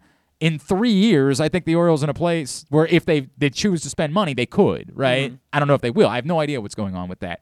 But in 3 years, I think they could be the type of team that could go out and get whoever that is, whoever Justin Verlander is in 3 years. But right now, they're not doing that. And until the notion that in the next year or two they're getting there, I don't know where that's coming from. Grayson Rodriguez and Adley Rutschman are the stars of this. Mm-hmm. Everybody else, and I'm not trying to be disrespectful to these guys, but you're not banking a rebuild on Kyle Stowers, right? Like, nice player, guy I like, but if you make or break on Kyle Stowers, you got a lot of problems. Like, he's a nice player and hopefully is going to be a major league piece, right? Like, There's reason to think he can be a major league piece. But you're not banking all of this. There's 2 guys that this is banking on. So first, they both have to hit, right? Like, that's the first thing. They both have to hit. But even if they do, and even if they hit at the level that we think they could hit at, now you're talking about having six bona fide, legitimate, somewhere between good to high-level major league players on your roster. That's still not a nucleus. That's still nice pieces and good to have, but it's still not a nucleus. 3 years is the most practical number that I can give you, right? Like, the reality is I think it's equally likely to be 5 or 6 years as it is to be less than 3 years. Like, there are so many things that go into this. You, first of all, in the scenario where it's 3 years, you need this not to be an aberration for Cedric Mullins, right? Like, this has to be sustainable and not just some sort of magical season. You need a lot of things to go right still for it to be 3 years where this all works out. But the question of what your timeline is a very fair question. I'm not dismissing it. Well, and it's been part of the problem of this entire conversation. And at what point, and they were always going to have to deal with this, at what point was the fan base going to be bored with that? Because, as I said from the get-go, I don't think everyone was prepared for just how long something like this takes. And we definitely weren't prepared for combining that with a pandemic and none of the players they acquired in the initial portion of this working out. Well, I think, though, and this is not the professional in me, this is the fan in me. If you have to go another 3 years before you can legitimately think that your team is a contender, this rebuild is an absolute failure. And you can make the argument that it already is because of the stuff they didn't get back in those trades, and I totally get that. I think for the sake of your city, the franchise, and the fans that you have, you can't go another 3 years. You just can't. I mean, I don't know how you're fixing that though. By adding to the major league roster. You're talking about spending but you have to spend a massive amount of money in order to do that, and that's just impractical. At some point, ownership has to step in and say, "Hey, look, this isn't built. This hasn't worked the way we thought it would. We have to do it. We have to try a different route." Because 3 years from now, you're in year 7 of a rebuild. That's too long. That's too long. I mean, the Astros didn't take that long. The Tigers certainly haven't taken that long. The Blue Jays didn't take that long. You can't take 7 years to rebuild a ball club. You just can't do it. You're certainly going to get bored. There's no question about it. You're going to lose the fan base in the process. There's no doubt that's true. I'm not arguing with that, but you can't, to say you can't take that long, well, you got to tell me how it's being sped up.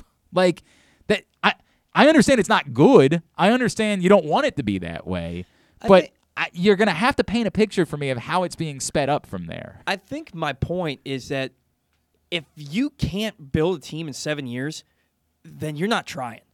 And at that point, but you've already made the argument for why that's not true. It wasn't John Angelos' choice that Dan Duquette was kept on past when he wanted to be here, and he was the one that made the trades that didn't work out, and then Mike Elias had to inherit that, right? No. That's not John Angelos' fault that things played out that way. He didn't make those decisions. That was someone else making that decision. Sure. So now he gets dealt with this, and there isn't talent that comes in from those trades, right? Nothing that Mike Elias can do about that, nothing that John Angelos can do about that. They inherited that problem. So when we say, hey, it's been 7 years, their answer is, no, it's not. It's not 7 years for us, right? Like, you guys are still mad about the last year with Manny Machado. That's not on us. We didn't do that. That's not our fault. Combine that with one of those years there was a pandemic, and you guys are being unfair. Like, what you're asking for is not practical. It's just not practical. It's not reasonable. We drafted fairly well, although there are problems there too, right? And this question about whether or not they should have always been drafting bats with the high picks, that's a fair question to ask of Mike Elias. Right. Is that the right? Did they have a poor strategy for saying we're only going to draft bats when we have high picks? That's all we're going to do. It's a fair question to ask. I don't have the answer as of right now. I'm not counting 2018 as part of this. When I'm saying 3 years, I'm thinking 2025, and that first year starts in 2019, your first year under Mike Elias. 2018, I know, has nothing to do with this other than the fact that they made trades that just ended up being awful. I totally get that. At what point, what are you – and just because you're now the owner or the talking head for this organization and your regime inherited this load of crap – doesn't mean that you shouldn't try because you feel like, well, I didn't. That had. I don't know what you mean by shouldn't try. I don't know what that means. I'm struggling with that. What does that mean? Shouldn't try? I guess it's just something to say when what I really mean is, at some point, you have to emphasize winning. But what you're saying is, at some point, you abandon this in favor of spend money to try to win. I think that there's a point where you have to. I don't think they're there yet, but I think if like you said, it's going to take 3 years, or you're thinking more so closer to 5 to 6 years rather than less than 3. At some point, you have to jump ship and you got to start spending money. Otherwise, you just have a baseball team for the sake of having a baseball team. Sell the team. But that's not a thing, man. You know what I mean? Like, just saying sell the team doesn't mean anything, right? Like, that's not a thing. There's a bunch of stuff that they have to jump. They could sell the team. But there's a lot that they have to go through. But that's Paul, and I mean this all due respect. It's worthless. That's not nobody's selling the team unless they want to. If they want to, they can sell the team. It's not a thing, right? Like, it's what fans say to say things, right? Like, we're mad, so we say sell the team. They've been saying it in D.C. about their football owner for a billion years. He's not selling the team. They're profiting. Like, it's just not a thing. They're not just going to do it because you're unhappy about the fact that the team is losing. That's just not – it's a different world. It's something that I'm not saying that I want them to sell the team. Right. What I'm saying is if you're going to own a team – and I feel the same way about Dan Snyder in Washington. If you're going to own a professional team – why would you not try to win? Their answer is it's not that we're not trying. They're just not good at it in D.C., right? Like, they're not good at it. They don't know how to do it. They're frankly incompetent in D.C. when it comes to that, right? But they're still profiting. They're still making money. It's not happening. He's not selling the team. as mad as everybody is, that's not going to be something that's a curse. So you're just sort of, when we talk about it that way, you're just kind of wasting breath, right? And I get it. You're venting in frustration. I understand it. Like, everybody has a right to be frustrated. If I was in D.C., my God, I can only imagine how frustrated you are with the football team, right? Like, but in talking about it, it's just not practical. That they're not selling team. I don't know what John Angelos is ultimately going to plan to do. I have no clue how it's all going to end up working out, right? Like, I don't know what's happening there. But the idea of if you're not winning a World Series, you should just sell the team. We're smarter than that. Like, we just know that's not the way that it works. What I'm saying is if your team isn't winning, if your team is winning, if you're playing 500 ball or better, next year, 2 years, 3 years from now, I'm not saying sell the team. I'm not even saying that sell the team is the answer. What I'm saying is, and it's because there's already been speculation that they might be. They've been talking about this for a couple of and that's a different these are two different conversations, right? And that's why I say I don't know what they're going to do. I have no clue. I really don't. I don't know how this is all going to work out when Peter Angelos passes away, and I don't know any of those things. I do not. I'm not sure if it's known by the people that are involved. Now, John Angelos has made it very clear. The Baltimore Orioles are going to be here for forever, right? Like, as long as Fort McHenry is standing over the harbor, the Baltimore Orioles are going to be here. So I don't involve myself in the conspiracy theory side of it. Like, I don't dive into those. I don't think they're going to move the team. I don't dive into those waters. I don't know what the plans are long term. I don't have that answer. But the concept of if you're not winning, you should just sell the team. It's this lovely thought that we have about as fans, like everybody should always be hell-bent about winning and that's the way that it should work, but we have too much evidence that stacks up. We know that's not the way it actually works. You own a team to profit off of it. That's the reason why you own a team. That's the reason why you own any business. You own a business to profit off of it. That's the way that it goes, right? If you can't profit off of it, then you sell it. Or if you get bored or if it's not worth it, then you sell it. There's the idea that winning is the reason why you should own a team. Nice thought, right? Like it's a fairy tale. You know what I mean? Like it's just not the way the world works, right? Like we know that. We have way too much evidence. We're far smarter than that. There are plenty of teams throughout baseball that don't win, and their owner doesn't just sell the team because they know that they can profit off of it. That's the way that it works. But then But it doesn't mean that you can't be frustrated by it. I certainly understand that, and there are plenty of people that are. There are plenty of people that are very frustrated by it. And you have every right to be frustrated by it.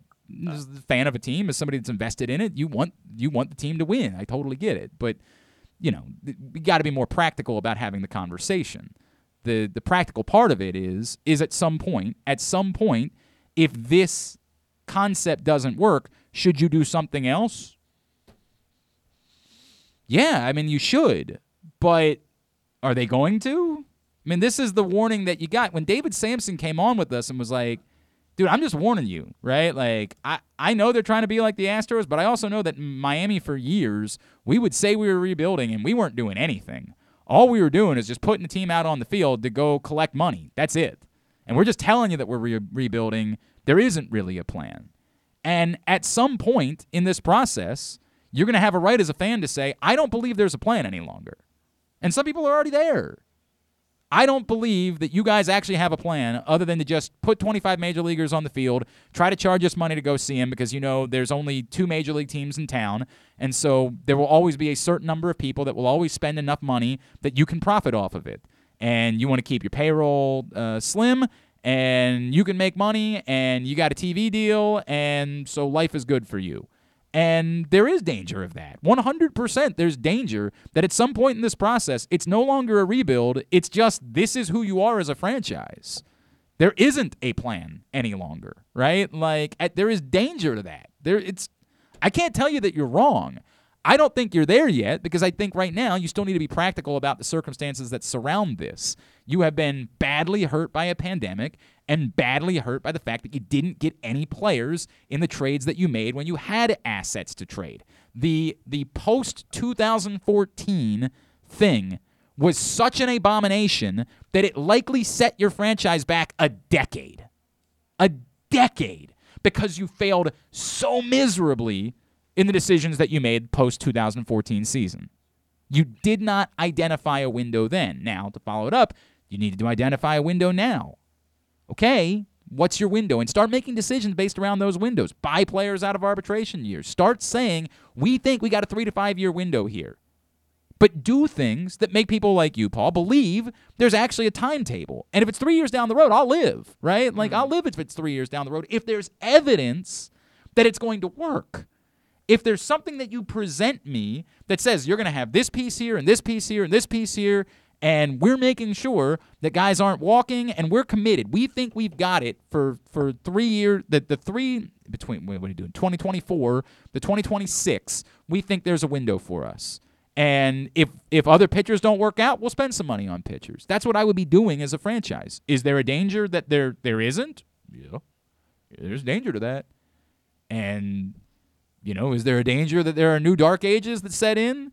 Or that some of it works, but the reality is you're still in the AL East, and even if it kind of works, it's not like it working in another division where you could be just good enough to sort of be a 500 team and nobody else is really trying. So, hey, hell, look at us. We're the best team in the division. Let's go acquire some pieces at the deadline. Like, all of these things are a danger. They're all quite real. I think that the division you play in is the biggest factor of all of it, because the other four teams, not one of them. Yeah. The other 4 teams were all in playoff contention this year, and they're not going to get worse. Tampa Bay has done, even though I don't necessarily agree with how Tampa Bay does it, because I think that you alienate fans by trading off all your best players. It's very cold. Tampa Bay has figured out how to sustain success with a low payroll. Yep. The Yankees and the Red Sox are always going to spend the money, and the Blue Jays have just built a monster there, who I think is going to be. But they also they have to prove that they're going to keep those guys around long term. Like, is Vladimir Guerrero going to be in Toronto long term, or is their window these couple of years and then it's over? Right? Like, they've got to prove that too in Toronto. I don't think that they have shown that they're scared to spend the money though. The contract for George Springer, the contract they just gave out to Barrios. But this is a different type of money that you're talking about for a guy like Guerrero. Yeah. You know what I mean? Like, this is an astronomical figure that you're talking about. Most franchises aren't going to keep multiple $30 to $40 million players. You're going to find the one guy, you're going to say, this is the guy that we're building around. We're going to give you all this money and then put the pieces around you. It's still a small number of franchises that have, right? Like, they did it in Colorado for a minute with Arenado, and then they got scared off of it. San Diego obviously was willing to do it. Philadelphia was willing to do it. And, outsiders might look and say, was it worth it? Right? Was it worth it? Well, in San Diego, you created an interest that was absolutely not there, but it hasn't translated. It hasn't gotten you to a World Series. Hasn't gotten you to the playoffs. Well, it got you to the playoffs in the previous year. It didn't get you to the playoffs this year. Yeah. I mean, I get it. A lot of teams got to the playoffs the previous year. Yeah. From Brian Powell, I think the Orioles have a problem because most fans think they're further along in the rebuild than they are. If they lose 100 games, I don't think Adley being up will satisfy the fans. I mean, the fans aren't satisfied right now. David, realistically, I don't think you can hold on to Means and Mancini, and you just can't trade Trey. For the right return, I'm fine with it. Seems like it has to be done. Okay. Steve, how can the pitching be any worse than this past year? This is how. Still, it would be a good move if we got a decent return. Based upon the results of past trades, I'm not confident that will happen. I hear you. Conan, Means hasn't put together a full season yet, and he's already 28. If we can get anything decent for him, it makes sense to move him. It's one of the things we were just talking about, Conan. Nick Kelly, doesn't bother me if the Orioles receive fair compensation. I just don't know if he'll be a real asset to the team by the time the Orioles are competitive. All of these things. It's more complicated. I can't be super emotional about it. I can't be, because I think there are a lot of layers to something like this. I'm not there yet. I'm not piss and vinegar. I'm not angry. And a lot of you have accused me that I should be angrier. I'll get there, right? Like, I'll get there. If you go another year or two and there's no sign and you're still not buying guys out at arbitration years and there's no sign that you're committing to a certain window as being when you're competitive, I promise you I'll get there. I'll be pissed at some point.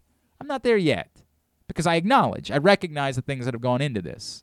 They've been dealt a bad hand. And we didn't mention the Heston Kjerstad thing in that conversation, right? Like, that's there's no world in which that's something that you saw coming. Now, a lot of you didn't like the pick to begin with, and so, it's sort of a complicated thing, but there is no world in which there was any thought that there was going to be a global pandemic that was going to leave him dealing with a heart condition, right? Like, that's insane.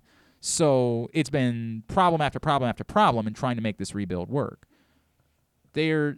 I'm not telling you that I know that it's going to. I'd said from the get-go, I don't know that it's going to pan out. And that was part of the problem. Like, that I think a lot of people assumed that this is, as long as you do these things, This is foolproof. You just follow the Astros plan. And I said then, most teams that go through this don't work like the Astros.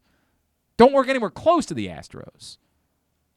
The majority of teams that try something like this end up being the Cincinnati Reds and perennially rebuilding. That's the danger. The Reds have been pretty good the last They've few been years. okay. They've been good enough to be good enough. Not even good enough. They've been good enough to be interesting. And I get that in context, we'd say, well, we'd rather have that than what we got in Baltimore. But would you? Like, would you really rather be 500? Is that, I mean... In what context? If 500 and building towards better or 500 perennial? But are you building towards better? Are the Reds definitely a team that's building towards something, or they're a team that's competitive enough until they let their players go somewhere else? I don't know. I think they've shown a willingness to add to their roster to pieces, to get better. But are they willing to, if they have something particularly special, are they willing to pay the absurd amount of money to keep it around to build around it? We don't know. That's the reality. We don't know. I want to circle back real quick because Proctor said it sounds like I want them to sell the team. I don't want the Angeloses to sell the team. I want owners who are invested in winning, and I'm not convinced that they're not invested in winning. That remains to be seen.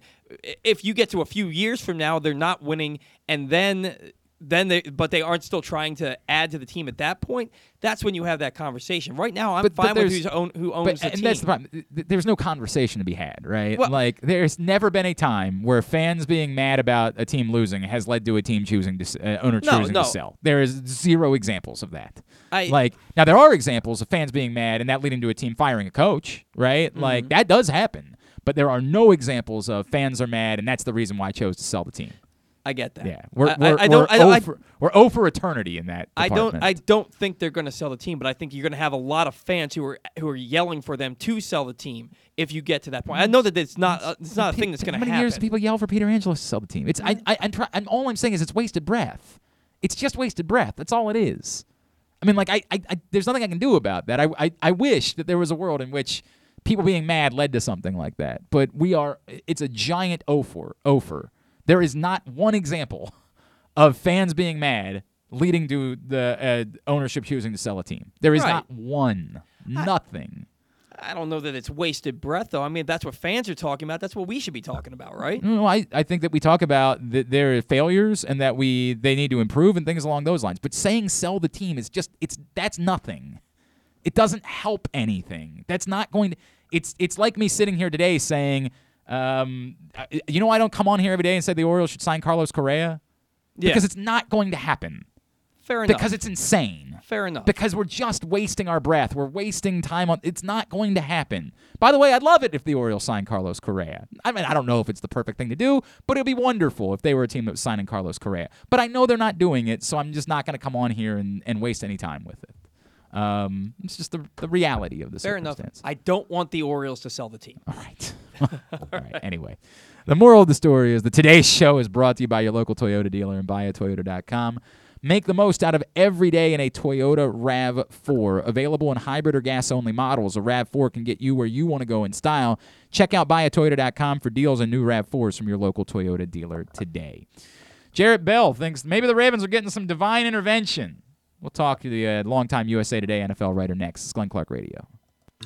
All good things come to an end, which is the case with Window Nation's best offer ever. You can still get 2 free windows with every 2 purchased, plus no down payment, no monthly payment, and no interest payments for 2 years. But hurry, because this stellar deal ends this month. Cold weather is here, natural gas prices are the highest they've been in years, and wasting energy with old, inefficient windows will cost you a fortune. Get 2 free windows with every 2 you buy, plus pay nothing for 2 full years. Call 866-90-NATION or visit windownation.com. Tell them Glenn Clark sent you. Duffy's Garage is a family-owned and operated car care facility in beautiful Baldwin, Maryland. An authorized Maryland inspection station and Napa Pro Care Center with ASE-certified techs. Tell them that Glenn Clark sent you and receive 10% off your service with a max discount of $150. You gotta trust where you take your car, so take it to where I take mine. Duffy's Garage in Baldwin. Duffy'sGarageMD.com. That first sip. That first bite. Start your day off right with a delicious breakfast at Royal Farms. Choose from a fantastic selection of fresh Royal Farms breakfast sandwiches and top it off with a rich hot cup of the freshest coffee in the world. At Royal Farms, breakfast is available day and night. It's the freshest breakfast in the world. Real fresh, real fast. Royal Farms.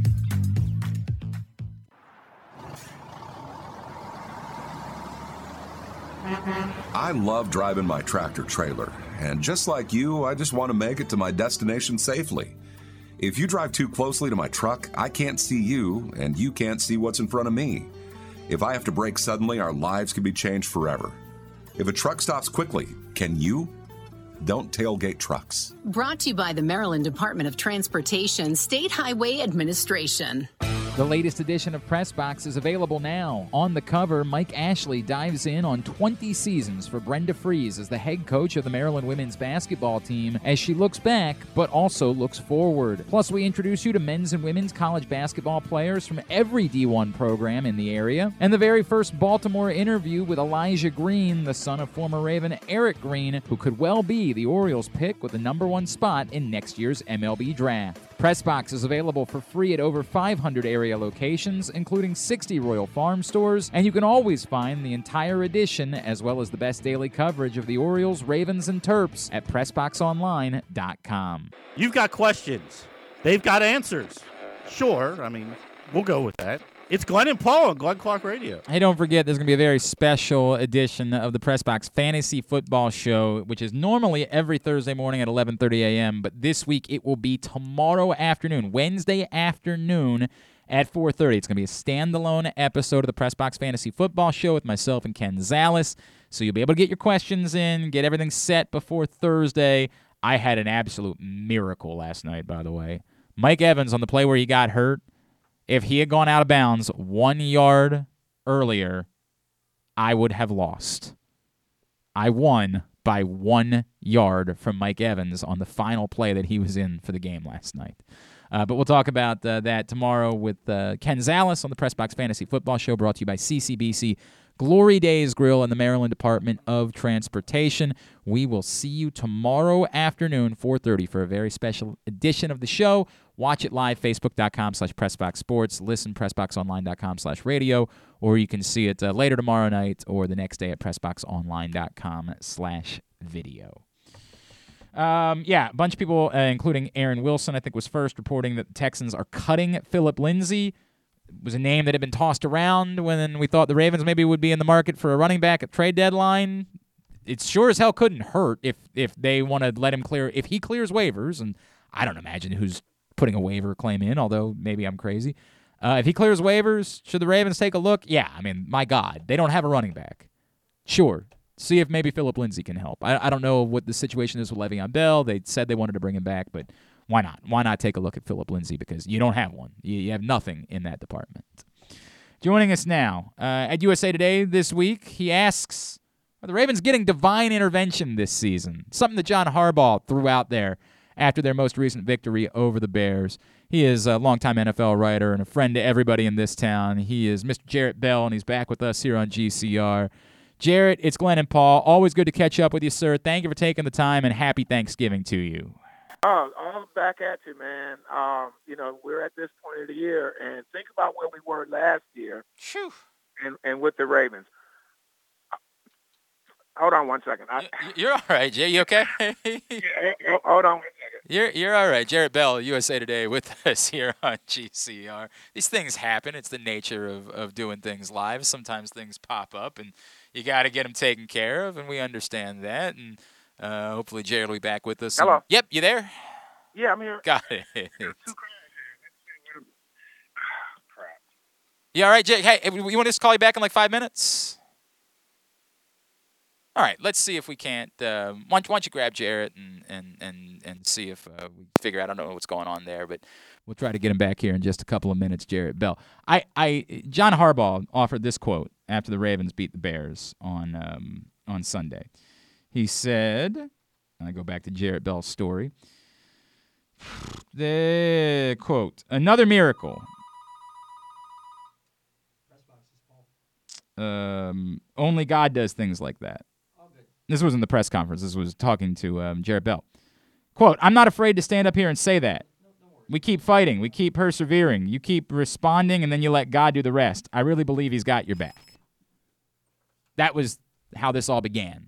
Jarrett Bell, USA Today, writing about it this week. Let's see if we got him back. Jarrett, you good? Can you hear us okay? Yeah, I hear you. I'm at home, and I got a plumber coming by. I got a bad faucet.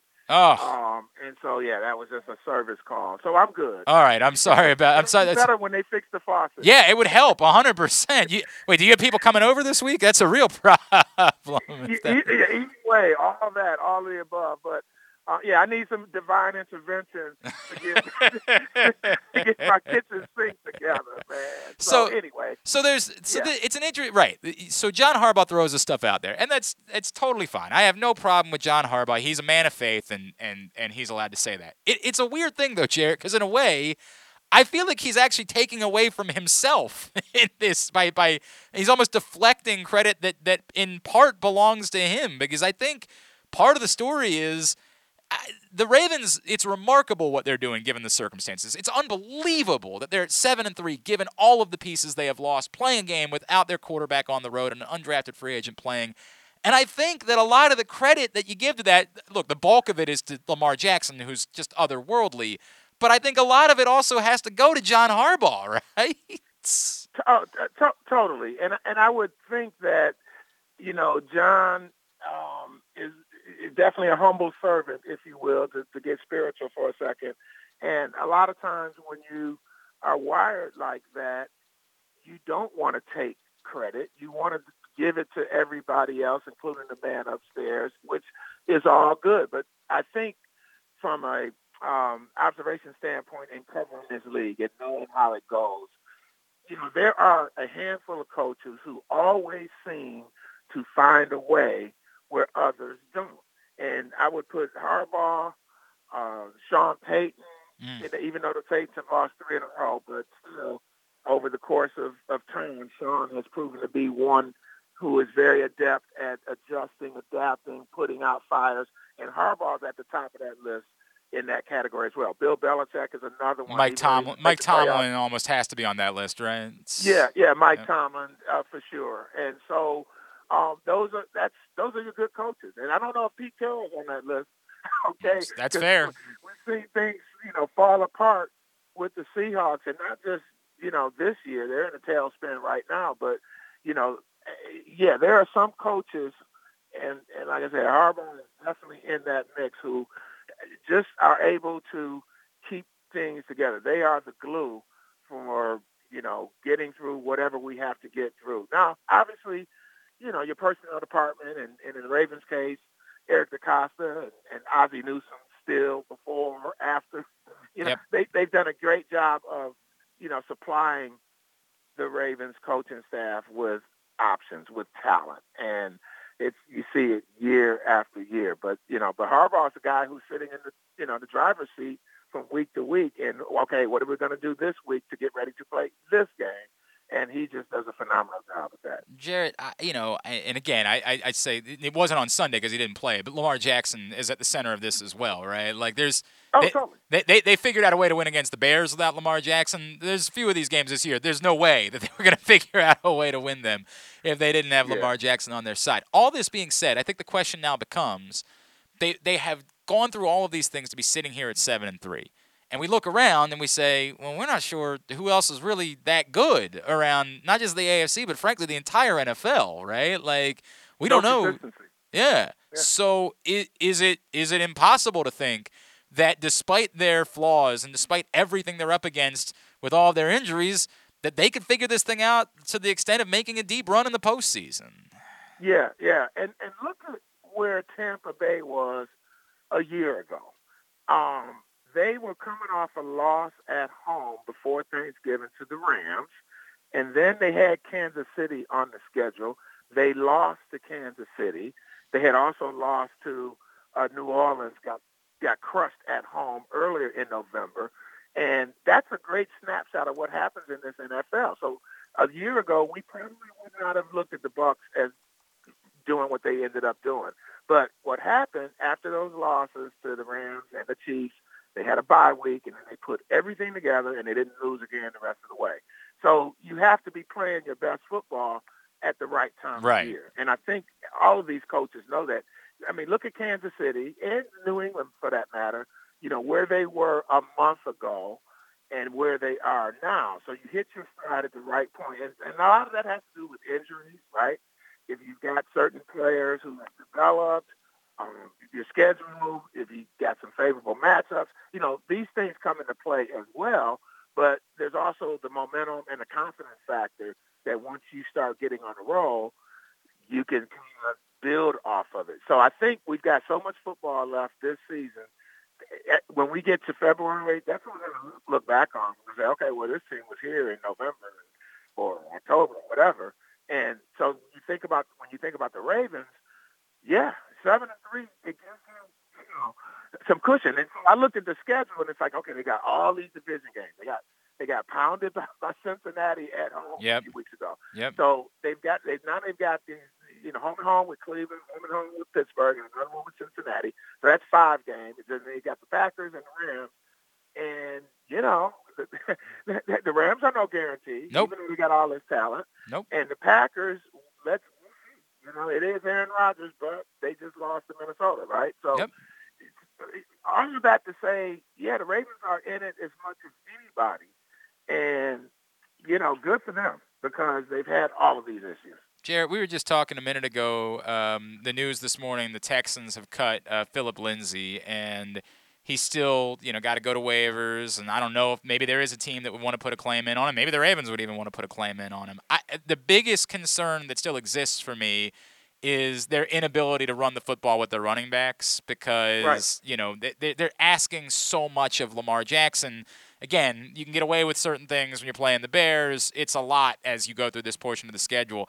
I don't know that Philip Lindsay is an answer at this point, but I can't imagine he might not have something more to offer than the guys that you've thrown out there and Freeman and Bell for a little while and Latavius Murray. Is there any reason why the Ravens shouldn't be considering exploring, kicking the tires on Philip Lindsay? No, that's the word, kick the tires. Why not? And, when you get to this point in the season, the running game becomes even more impactful.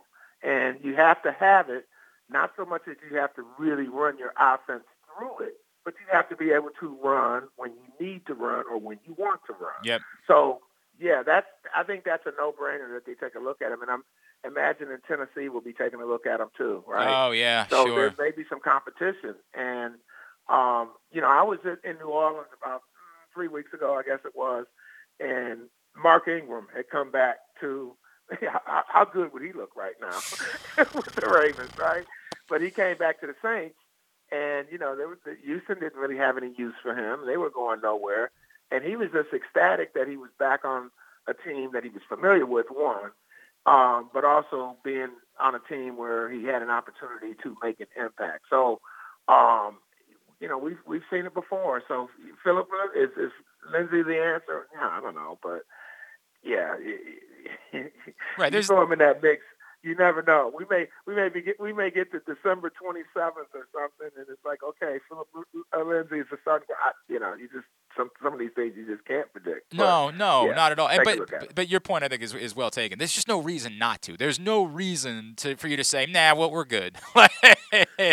You don't have it. There's nothing here. I don't dislike Latavius Murray and Devontae Freeman personally, right? Like they seem like good dudes, but it's just not working. This team can't run the ball with their running backs. Yeah.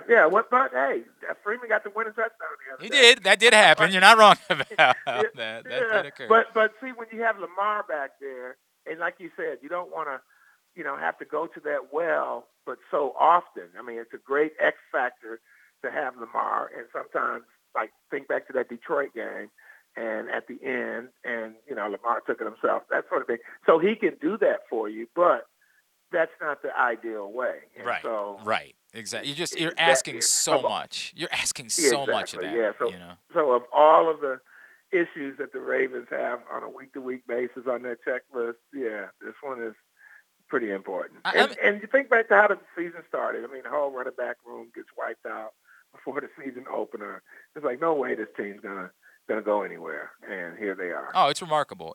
Jarrett Bell is with us from USA Today. Always appreciate him taking the time. And Jarrett, what you just alluded to, I think is why there is a strong argument that John Harbaugh is the coach of the year in the NFL. And I get that, we still have 7 weeks for that to be determined, right? Like, it doesn't matter who's the coach of the year at this point in the season, because there's a long way to go. But right now, I get that he's got Lamar Jackson, but all due respect to everybody else, this is – I don't think people throw out the word like the Ravens are lucky. Like, this is the opposite of that. They have dealt with extreme amounts of bad luck this season, and yet are somehow sitting here at 7-3.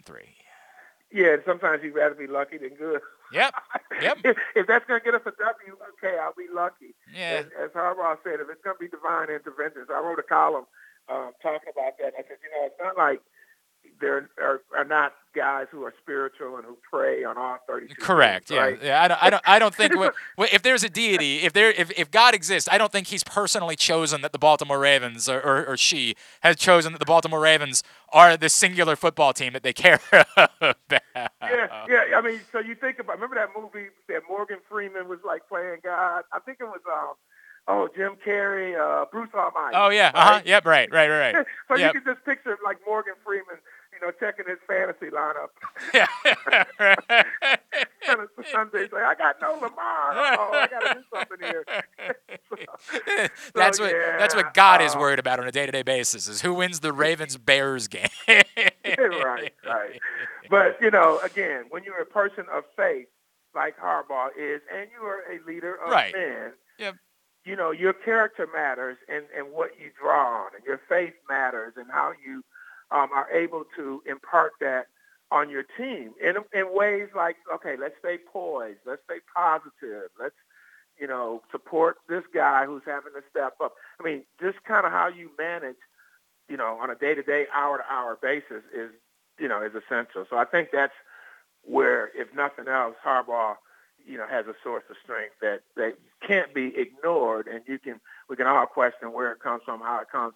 But to your point, he is definitely Coach of the Year worthy at this point, and probably as this thing goes on, will continue to be. Jarrett, before I let you go, how nervous should everybody be in Baltimore about what's going on with the New England Patriots right now? Like, it concerns me a great deal.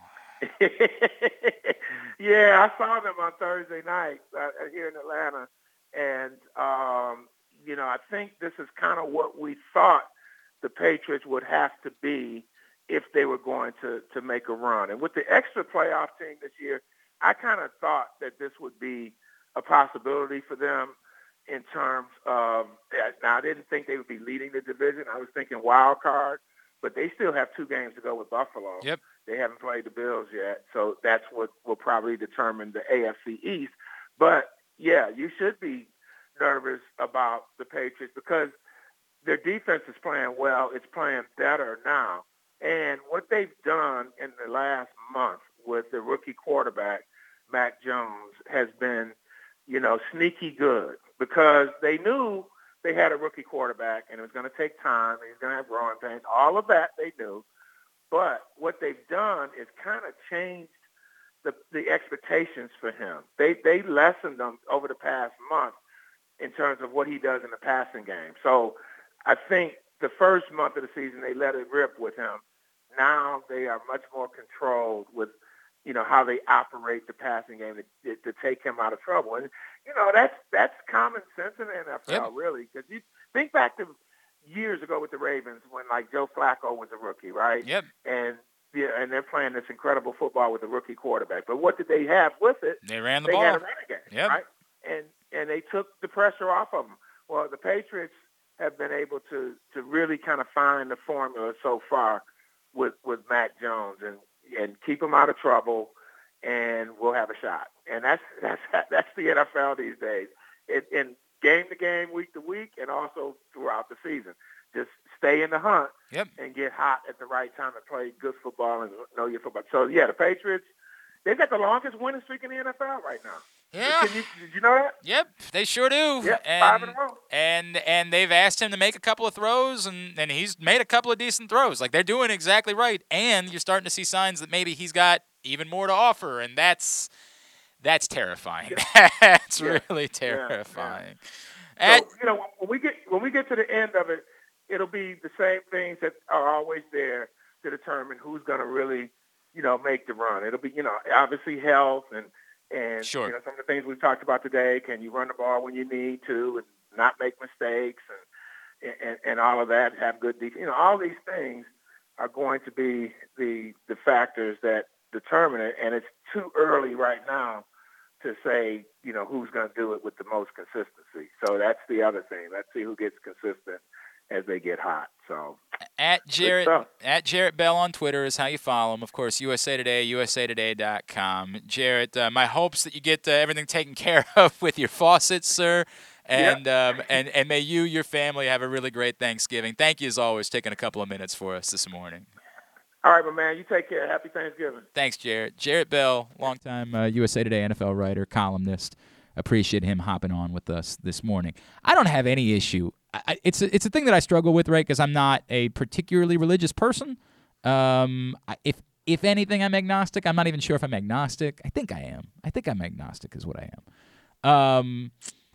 And my opinion about it is sort of similar to the way that I feel about politics, right? Like, I don't really care if John Harbaugh, wants to talk about his faith and his religion. Like, as long as that doesn't interfere, as long as he's never going to cut a player because they don't have the same beliefs that he does, as long as it never impacts the way that he makes football decisions, I have no beef whatsoever with John Harbaugh expressing his opinions and his beliefs, in the same way that I have no beef with players expressing their opinions and their beliefs about, various topics, right? Now, when they become extreme, when they become, problematic, right? Like if a player expresses a belief that, all gay people are evil and should be, sent to an island somewhere, then yeah, I'm going to have a problem with that, and that person's not going to work in a locker room. There's just no way, if you are so deranged that that's what you think, then there's no way that you can function in a society, right? Like, it just can't operate that way.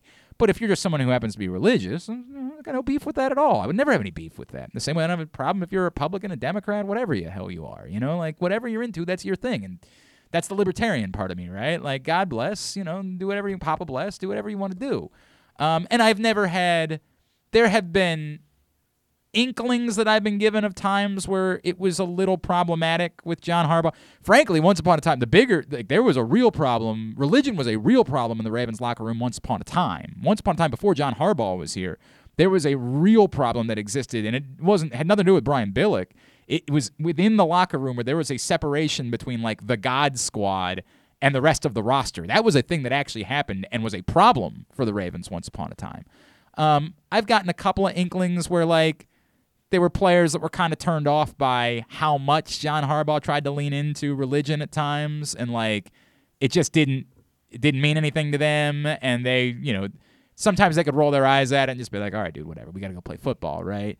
And other times they felt like it was uncomfortable, but nothing that, made it seem like it was going to be problematic for the football team, right? So I'll never have a problem with that. Ironically, in throwing it out there, he is sort of taking the credit away from himself, which, is fine, right? Like, in comparison to somebody being all about themselves, it would be alarming if John Harbaugh went to a podium after a game and was like, "Well, I'll tell you the reason why we're 7-3. It's all about me." Like, we'd sit here like, "What the F are you doing?" So I got no problem with that, but I also can't sit here and pretend like it's true. I can't sit here and pretend like the reason why the Ravens are 7-3 is because God has chosen them. Like, I just can't do that. Even if you're a religious person, you have to think that's beyond the pale, right? And Jarrett Bell is right to point it out. Like, the notion that God has picked the Ravens over other teams. Did God just take the night off in Miami then? Like, what? Come on. Like, even if you're religious, you have to understand that it's absurd. John Harbaugh wants to throw it out there because he's somebody who believes in something. It's fine. It's not hurting anybody. I consider myself a spiritual man. It's fine. I don't wait, you're not about to go. There's a deep fly ball to left field. Jesus.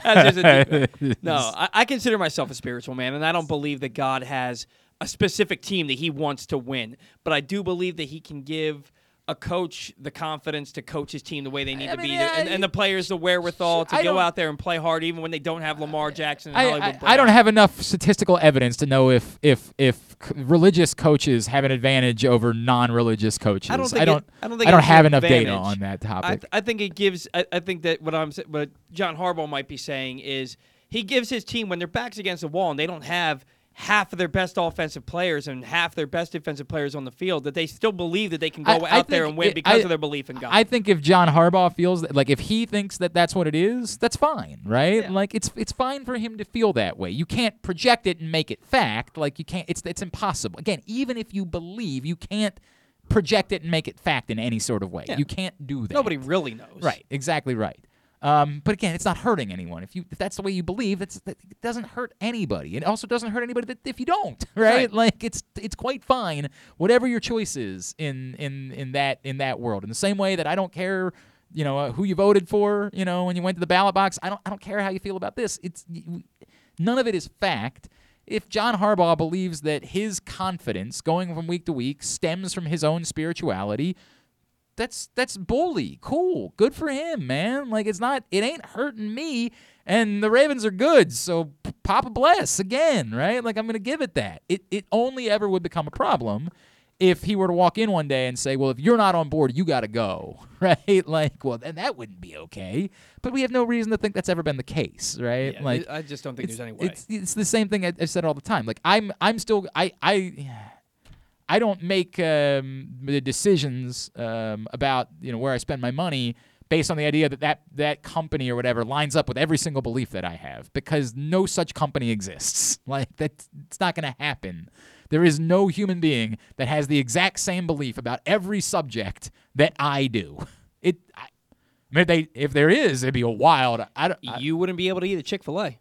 Well, I mean, but that's not necessarily true, right? I know as a fact that not everybody at Chick-fil-A feels the same way. Mm-hmm. Like, we're treating these companies as though they're a monolith, right? Like, they're not. I know everybody. Like, I know 1 billion people involved, and I know their opinions, and they don't feel certain ways, right? Like, it goes beyond that, right? Like, it goes far beyond this notion that because something happens, it means that everybody involved believes a certain thing. Just simply isn't true. John Harbaugh thinks that spirituality or religion or faith or whatever it is has something to do with the Ravens' success. There aren't 53 players on the roster that feel the exact same way. Right, of course there aren't. There are probably a handful that do. I make that very clear. There are certainly a handful of players on that roster that are just as religious or just feel the exact same way. And then there are those that aren't, that either aren't religious or are, but that are like, dude, come on, this has nothing to do with religion. This has nothing to do with that. It's because we do our job on Sundays. It's because we went out and got the job done. That's the reason why we're 7-3. Like these things don't operate within it as a monolith. It's ironic because, again, John Harbaugh putting out there as divine intervention is distracting or almost takes away from the credit that he himself deserves. But I do appreciate the fact that he's not trying to make it all about himself, that he's like, look, man, maybe it's divine intervention. Who knows? I would probably say maybe it's the players. Like, I would probably put that out there that, like, Tyus Bowser deserves the credit for the Ravens going and beating the Bears on Sunday, right? Like, that's who we choose to credit when the Ravens win a game. When we do pats on the ass, normally God doesn't make the list. No offense. I don't know. Maybe he had a good day on Sunday, or she, or whatever God is. Like, maybe they had a great day on Sunday, but I don't know that. I know Tyus Bowser had a really good day on Sunday. So that's who I'm going to choose to praise and credit for a particular victory. But it doesn't impact me in any way that John Harbaugh chooses to praise, God or whatever it is that he believes in, right? In the same way that, by the way, if John Harbaugh believed in the Flying Spaghetti Monster and chose to credit the Flying Spaghetti Monster, it wouldn't bother me then either. I want to make that abundantly clear. Nice South Park reference. But actually, it's a real thing. The Flying Spaghetti Monster is a real thing that there's a group of people that actually believe in. I just saw the episode last week where that is a legit thing. That is not something that was created by South Park. That is a real thing. There are a group of people that believe in a Flying Spaghetti Monster. That's insane. Hey, man, whatever works for you works for you. It don't impact me in any way. You believe in what you want to believe in, man. God bless. Papa bless. I'm on board. Do it. Ain't hurting me. It ain't impacting me. Ain't hurting my kids. I'm good, right? Like, you do your thing. Whatever it is that you do in the privacy of your own home or whatever, as long as it doesn't impact other people, as long as you don't try to force your beliefs on somebody else and whatever it is, I'm all on board with that. Today's show also brought to you by Underdog Fantasy Football. You use that code PRESSBOX when you sign up, and we're matching that first deposit that you make to Underdog Fantasy Football up to $100. Again, the code is PRESSBOX, UnderdogFantasy.com, or download the Underdog app.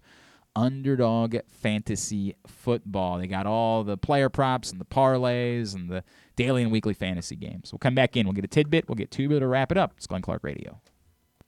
What's up, everybody? This is Tyus Bowser. I can't wait to see you guys for the Tyus Bowser Show this fall. We're going to be taking the show on the road all over the area. You can meet me and my very special guests. If you can't make it out, you can watch the show on live on PressBox Facebook page or listen the next day. Find out more about where we'll be by checking out PressBoxOnline.com/Bowser. We'll see you all season long for the Tyus Bowser Show. The next Tyus Bowser Show is this Tuesday night, November 23rd at Alonzo's on Cold Spring Lane. It's brought to you by Window Depot Baltimore, WindowDepotBaltimore.com, and Duffy's Garage in Baldwin, Duffy'sGarageMD.com, as well as PressBox and Grade 8's memorabilia, and the NFL chick, Sarita Hubbard, joins us courtesy of MyBookie. Looking for a simple holiday meal? Try Chick-fil-A Catering. From Chick-fil-A nuggets to mac and cheese, enjoy a variety of tray options sized perfectly for your get-together. Order through the Chick-fil-A app and bring smiles to your family gathering. Availability and order requirements vary. See restaurant for details. That first sip. That first bite. Start your day off right with a delicious breakfast at Royal Farms. Choose from a fantastic selection of fresh Royal Farms breakfast sandwiches and top it off with a rich hot cup of the freshest coffee in the world. At Royal Farms, breakfast is available day and night. It's the freshest breakfast in the world. Real fresh, real fast. Royal Farms. The all-new FanDuel Sportsbook is coming soon to Live Casino and Hotel in Hanover. Maryland, this is your chance to win big right in your own backyard. Bet on every sport with self-service kiosks and watch all of the action from the best seat in the house. Make every moment more at the all-new FanDuel Sportsbook at Live Casino and Hotel in Hanover. Please play responsibly. Gambling problem? Please call 1-800-GAMBLER or visit mdgamblinghelp.org. Window Depot Baltimore provides the highest quality Pro-Via windows, doors, and siding for all budgets. The best is finally affordable. Call them today for a free in-home consultation at 410-941-3499. They also offer Zoom and FaceTime consultations in an effort to practice social distancing. A proud sponsor of the Tyus Bowser Show, you can find out more at WindowDepotBaltimore.com.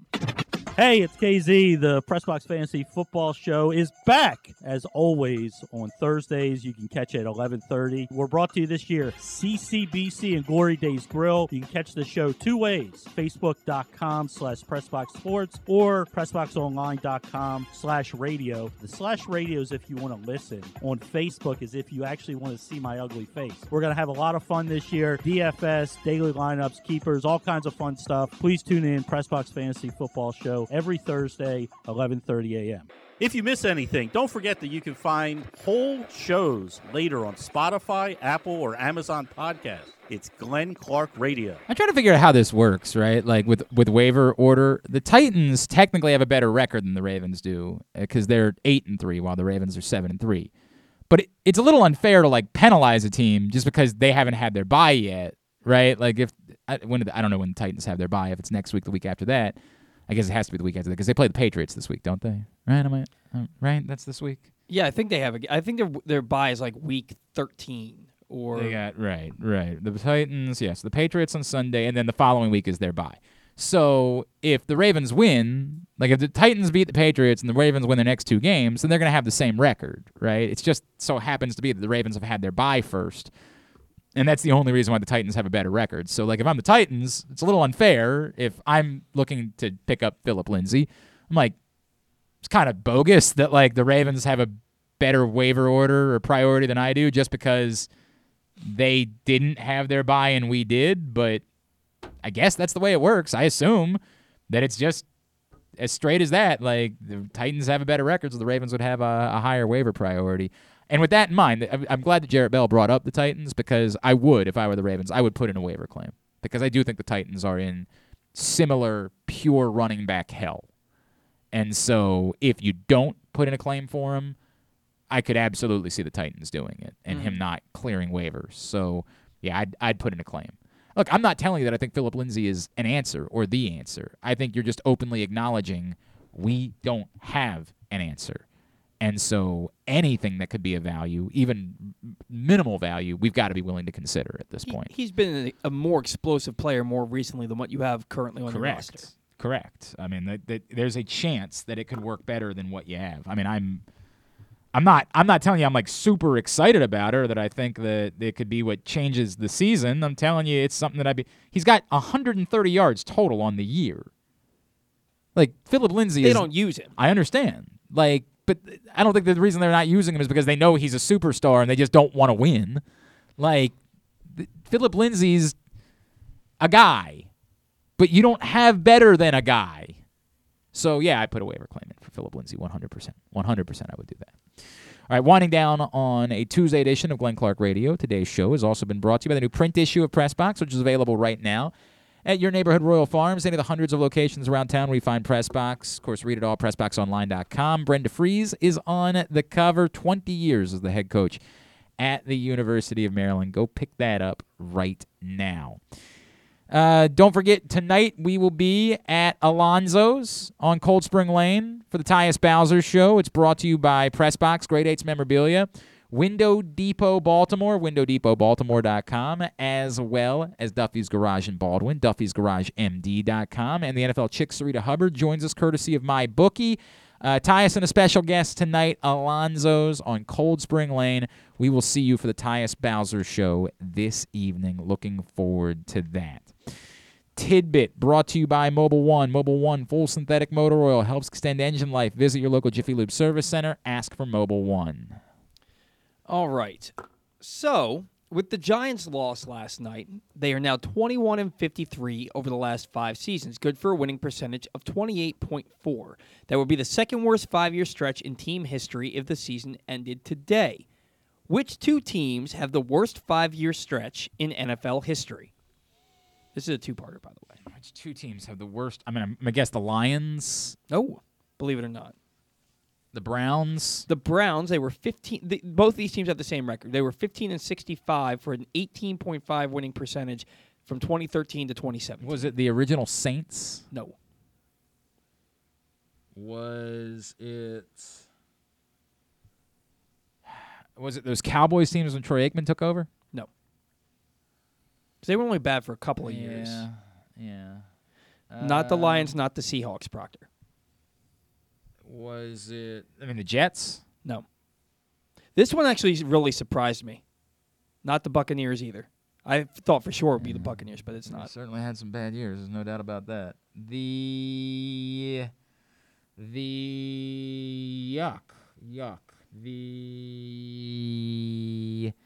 Rams a few years back? The L.A. Rams, 15-65. I was thinking of the post Kurt Warner or the post Mark Bulger St. Louis Rams. Yeah. Oh, wow. It says L.A. Rams. I think they were in L.A. then went to St. Louis and came back to L.A. But yeah, it was from 15. They were 15-65 from 2007 to 2011. Oh, that was definitely the St. Louis Rams then. Yeah. Yes. Yeah. Okay. Yeah, it's exactly what I thought. Yeah. The site had L.A. Yeah. But yeah. Now, which team? I'm trying to word this correctly. Every team has had a bad 5-year stretch, 1-32. Which team has had the best of the bad 5-year stretches? Has the highest winning percentage of any bad 5-year stretch? The highest winning percentage of their worst 5-year stretch. Yes. The Ravens. The Baltimore Ravens. From 1996 to 2000, they were 36-44, 45.5% winning percentage. In fact, they are the only team in the NFL to have their worst 5-year stretch in franchise history result in a winning percentage above 40%. And they won a Super Bowl in that stretch, too. Yeah. So, in their worst stretch in franchise history. That's not all that surprising, only because the Ravens have such a short history. Right? That, when they were their worst. And you're like, yeah, it was 3 years they were really bad, and then they were 500 by their 4th season. Right. And then, obviously, in their 5th season, Exactly. It was gold. All right. Very good. Thank you. It was a good tidbit. Tidbit of the day also brought to you today by the Stan the Fan Variety Hour. If you missed it last night, Stan and Ross Grimsley caught up with former Orioles catcher Jeff Tackett, one of my favorites. You can find it right now, facebook.com/PressBoxSports. Click on the videos tab or go to PressBoxOnline.com/video and find it there. Totally Tubular brought to you by Chick-fil-A. I know it's that time of year. Family gatherings are happening, and I can improve your family gathering. I know I can. I can improve it by telling you to include Chick-fil-A. If you're looking for a simple holiday meal, try Chick-fil-A catering. From Chick-fil-A nuggets to mac and cheese, enjoy a variety of tray options sized perfectly for your get-together. Order through the Chick-fil-A app and bring smiles to your family gathering. Availability and order requirements vary. See restaurant for details. All right, here's what's coming up tonight, Totally Tubular-wise. As Patrick Stevens mentioned, a couple of area college hoops teams are in action starting this afternoon. In fact, Towson and Penn, before Towson's got to run off to Vegas for the tournament they're playing in this week.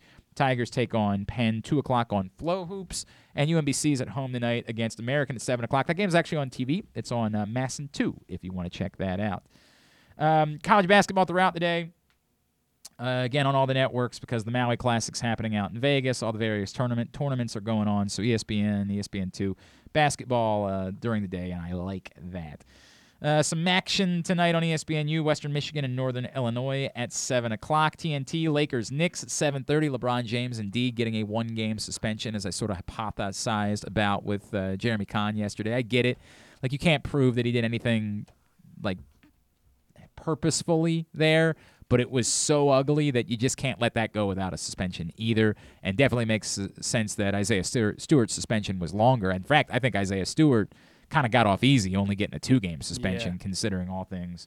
But I also understand why he was pissed. I mean, that could have been really bad. Like, that could have been life-altering bad. That was like some WWE reaction. It was, but I get him being hot. Yeah. Right? I completely get him being hot. At some point, like at the one point where he pretended like he was calm to try to get everybody to leave him alone so he could go attack. If that had been the end of it, he might have avoided any suspension.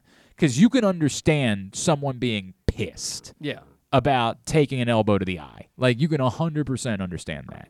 It's that it became so over the top and they had to shut down.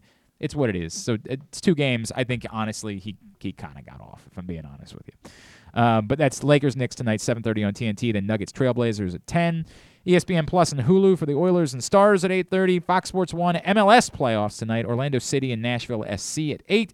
Real Salt Lake and the Seattle Sounders at 10:30. The USA Network for WWE NXT at 8 as well. Some non-sports highlights. On NBC, La Brea at 9 o'clock on the Tonight Show featuring starring Jimmy Fallon. Avril Lavigne's a musical guest, and I haven't seen her in forever. Well, remember, everybody thinks she died. Yeah, she died. She's a robot now. And I don't know if they teach that in the church or the Church of the Flying Spaghetti Monster. They might. She might be the Flying Spaghetti Monster. On CBS, The Late Show with Stephen Colbert, Lady Gaga and Tony Bennett are going to be on.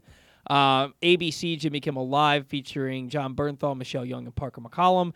On Netflix, Masters of the Universe Revelation Part 2 debuts today, and Reasonable Doubt, A Tale of Two Kidnappings is a documentary that's also on today. All right, very good. Tubular was also brought to you by Window Nation, 866-90Nation or windownation.com. You got 1 week. 1 week since you looked at me, cocked your head to the side and said we need to go to Window Nation.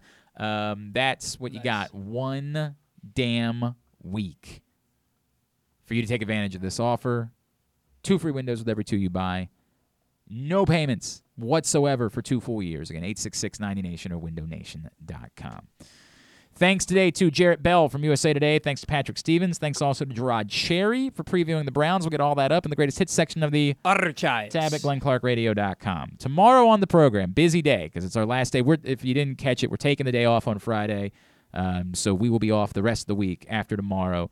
So we're going to chat with... Oh, are we doing... do we know if he's joining us? He hasn't responded All yet. right, so maybe somebody fun. We know that Drew Forrester will join us, unfortunately. We will make our picks tomorrow. And, of course, we will have tonight's Tyus Bowser show with his special guest for you tomorrow and Stuff and Things, on which should be a busy Wednesday-ish edition. Hopefully enough time in there for Would You Rather Wednesday, but it's also possible that we got to punt that for a week. We will see. We shall see. Thanks to everybody at PressBox, all of our great sponsors and partners, including CCBC, Glory Days Grill, Window Nation, Royal Farms, ExxonMobil, K&S Automotive, the Maryland Lottery, Great 8's Memorabilia, Live Casino Hotel, the Baltimore area Chick-fil-A restaurants, the Maryland Department of Transportation, Underdog Fantasy Football, Duffy's Garage in Baldwin, Window Depot, your local Toyota dealer, buyatoyota.com, and MyBookie. Thanks to Paul Valley. Follow him on Twitter at Paul Valley III. Follow us on Twitter and Instagram at Glenn Clark Radio. Have a great Tuesday night. Go UMBC. Go Towson. Duke sucks. Ohio State sucks too.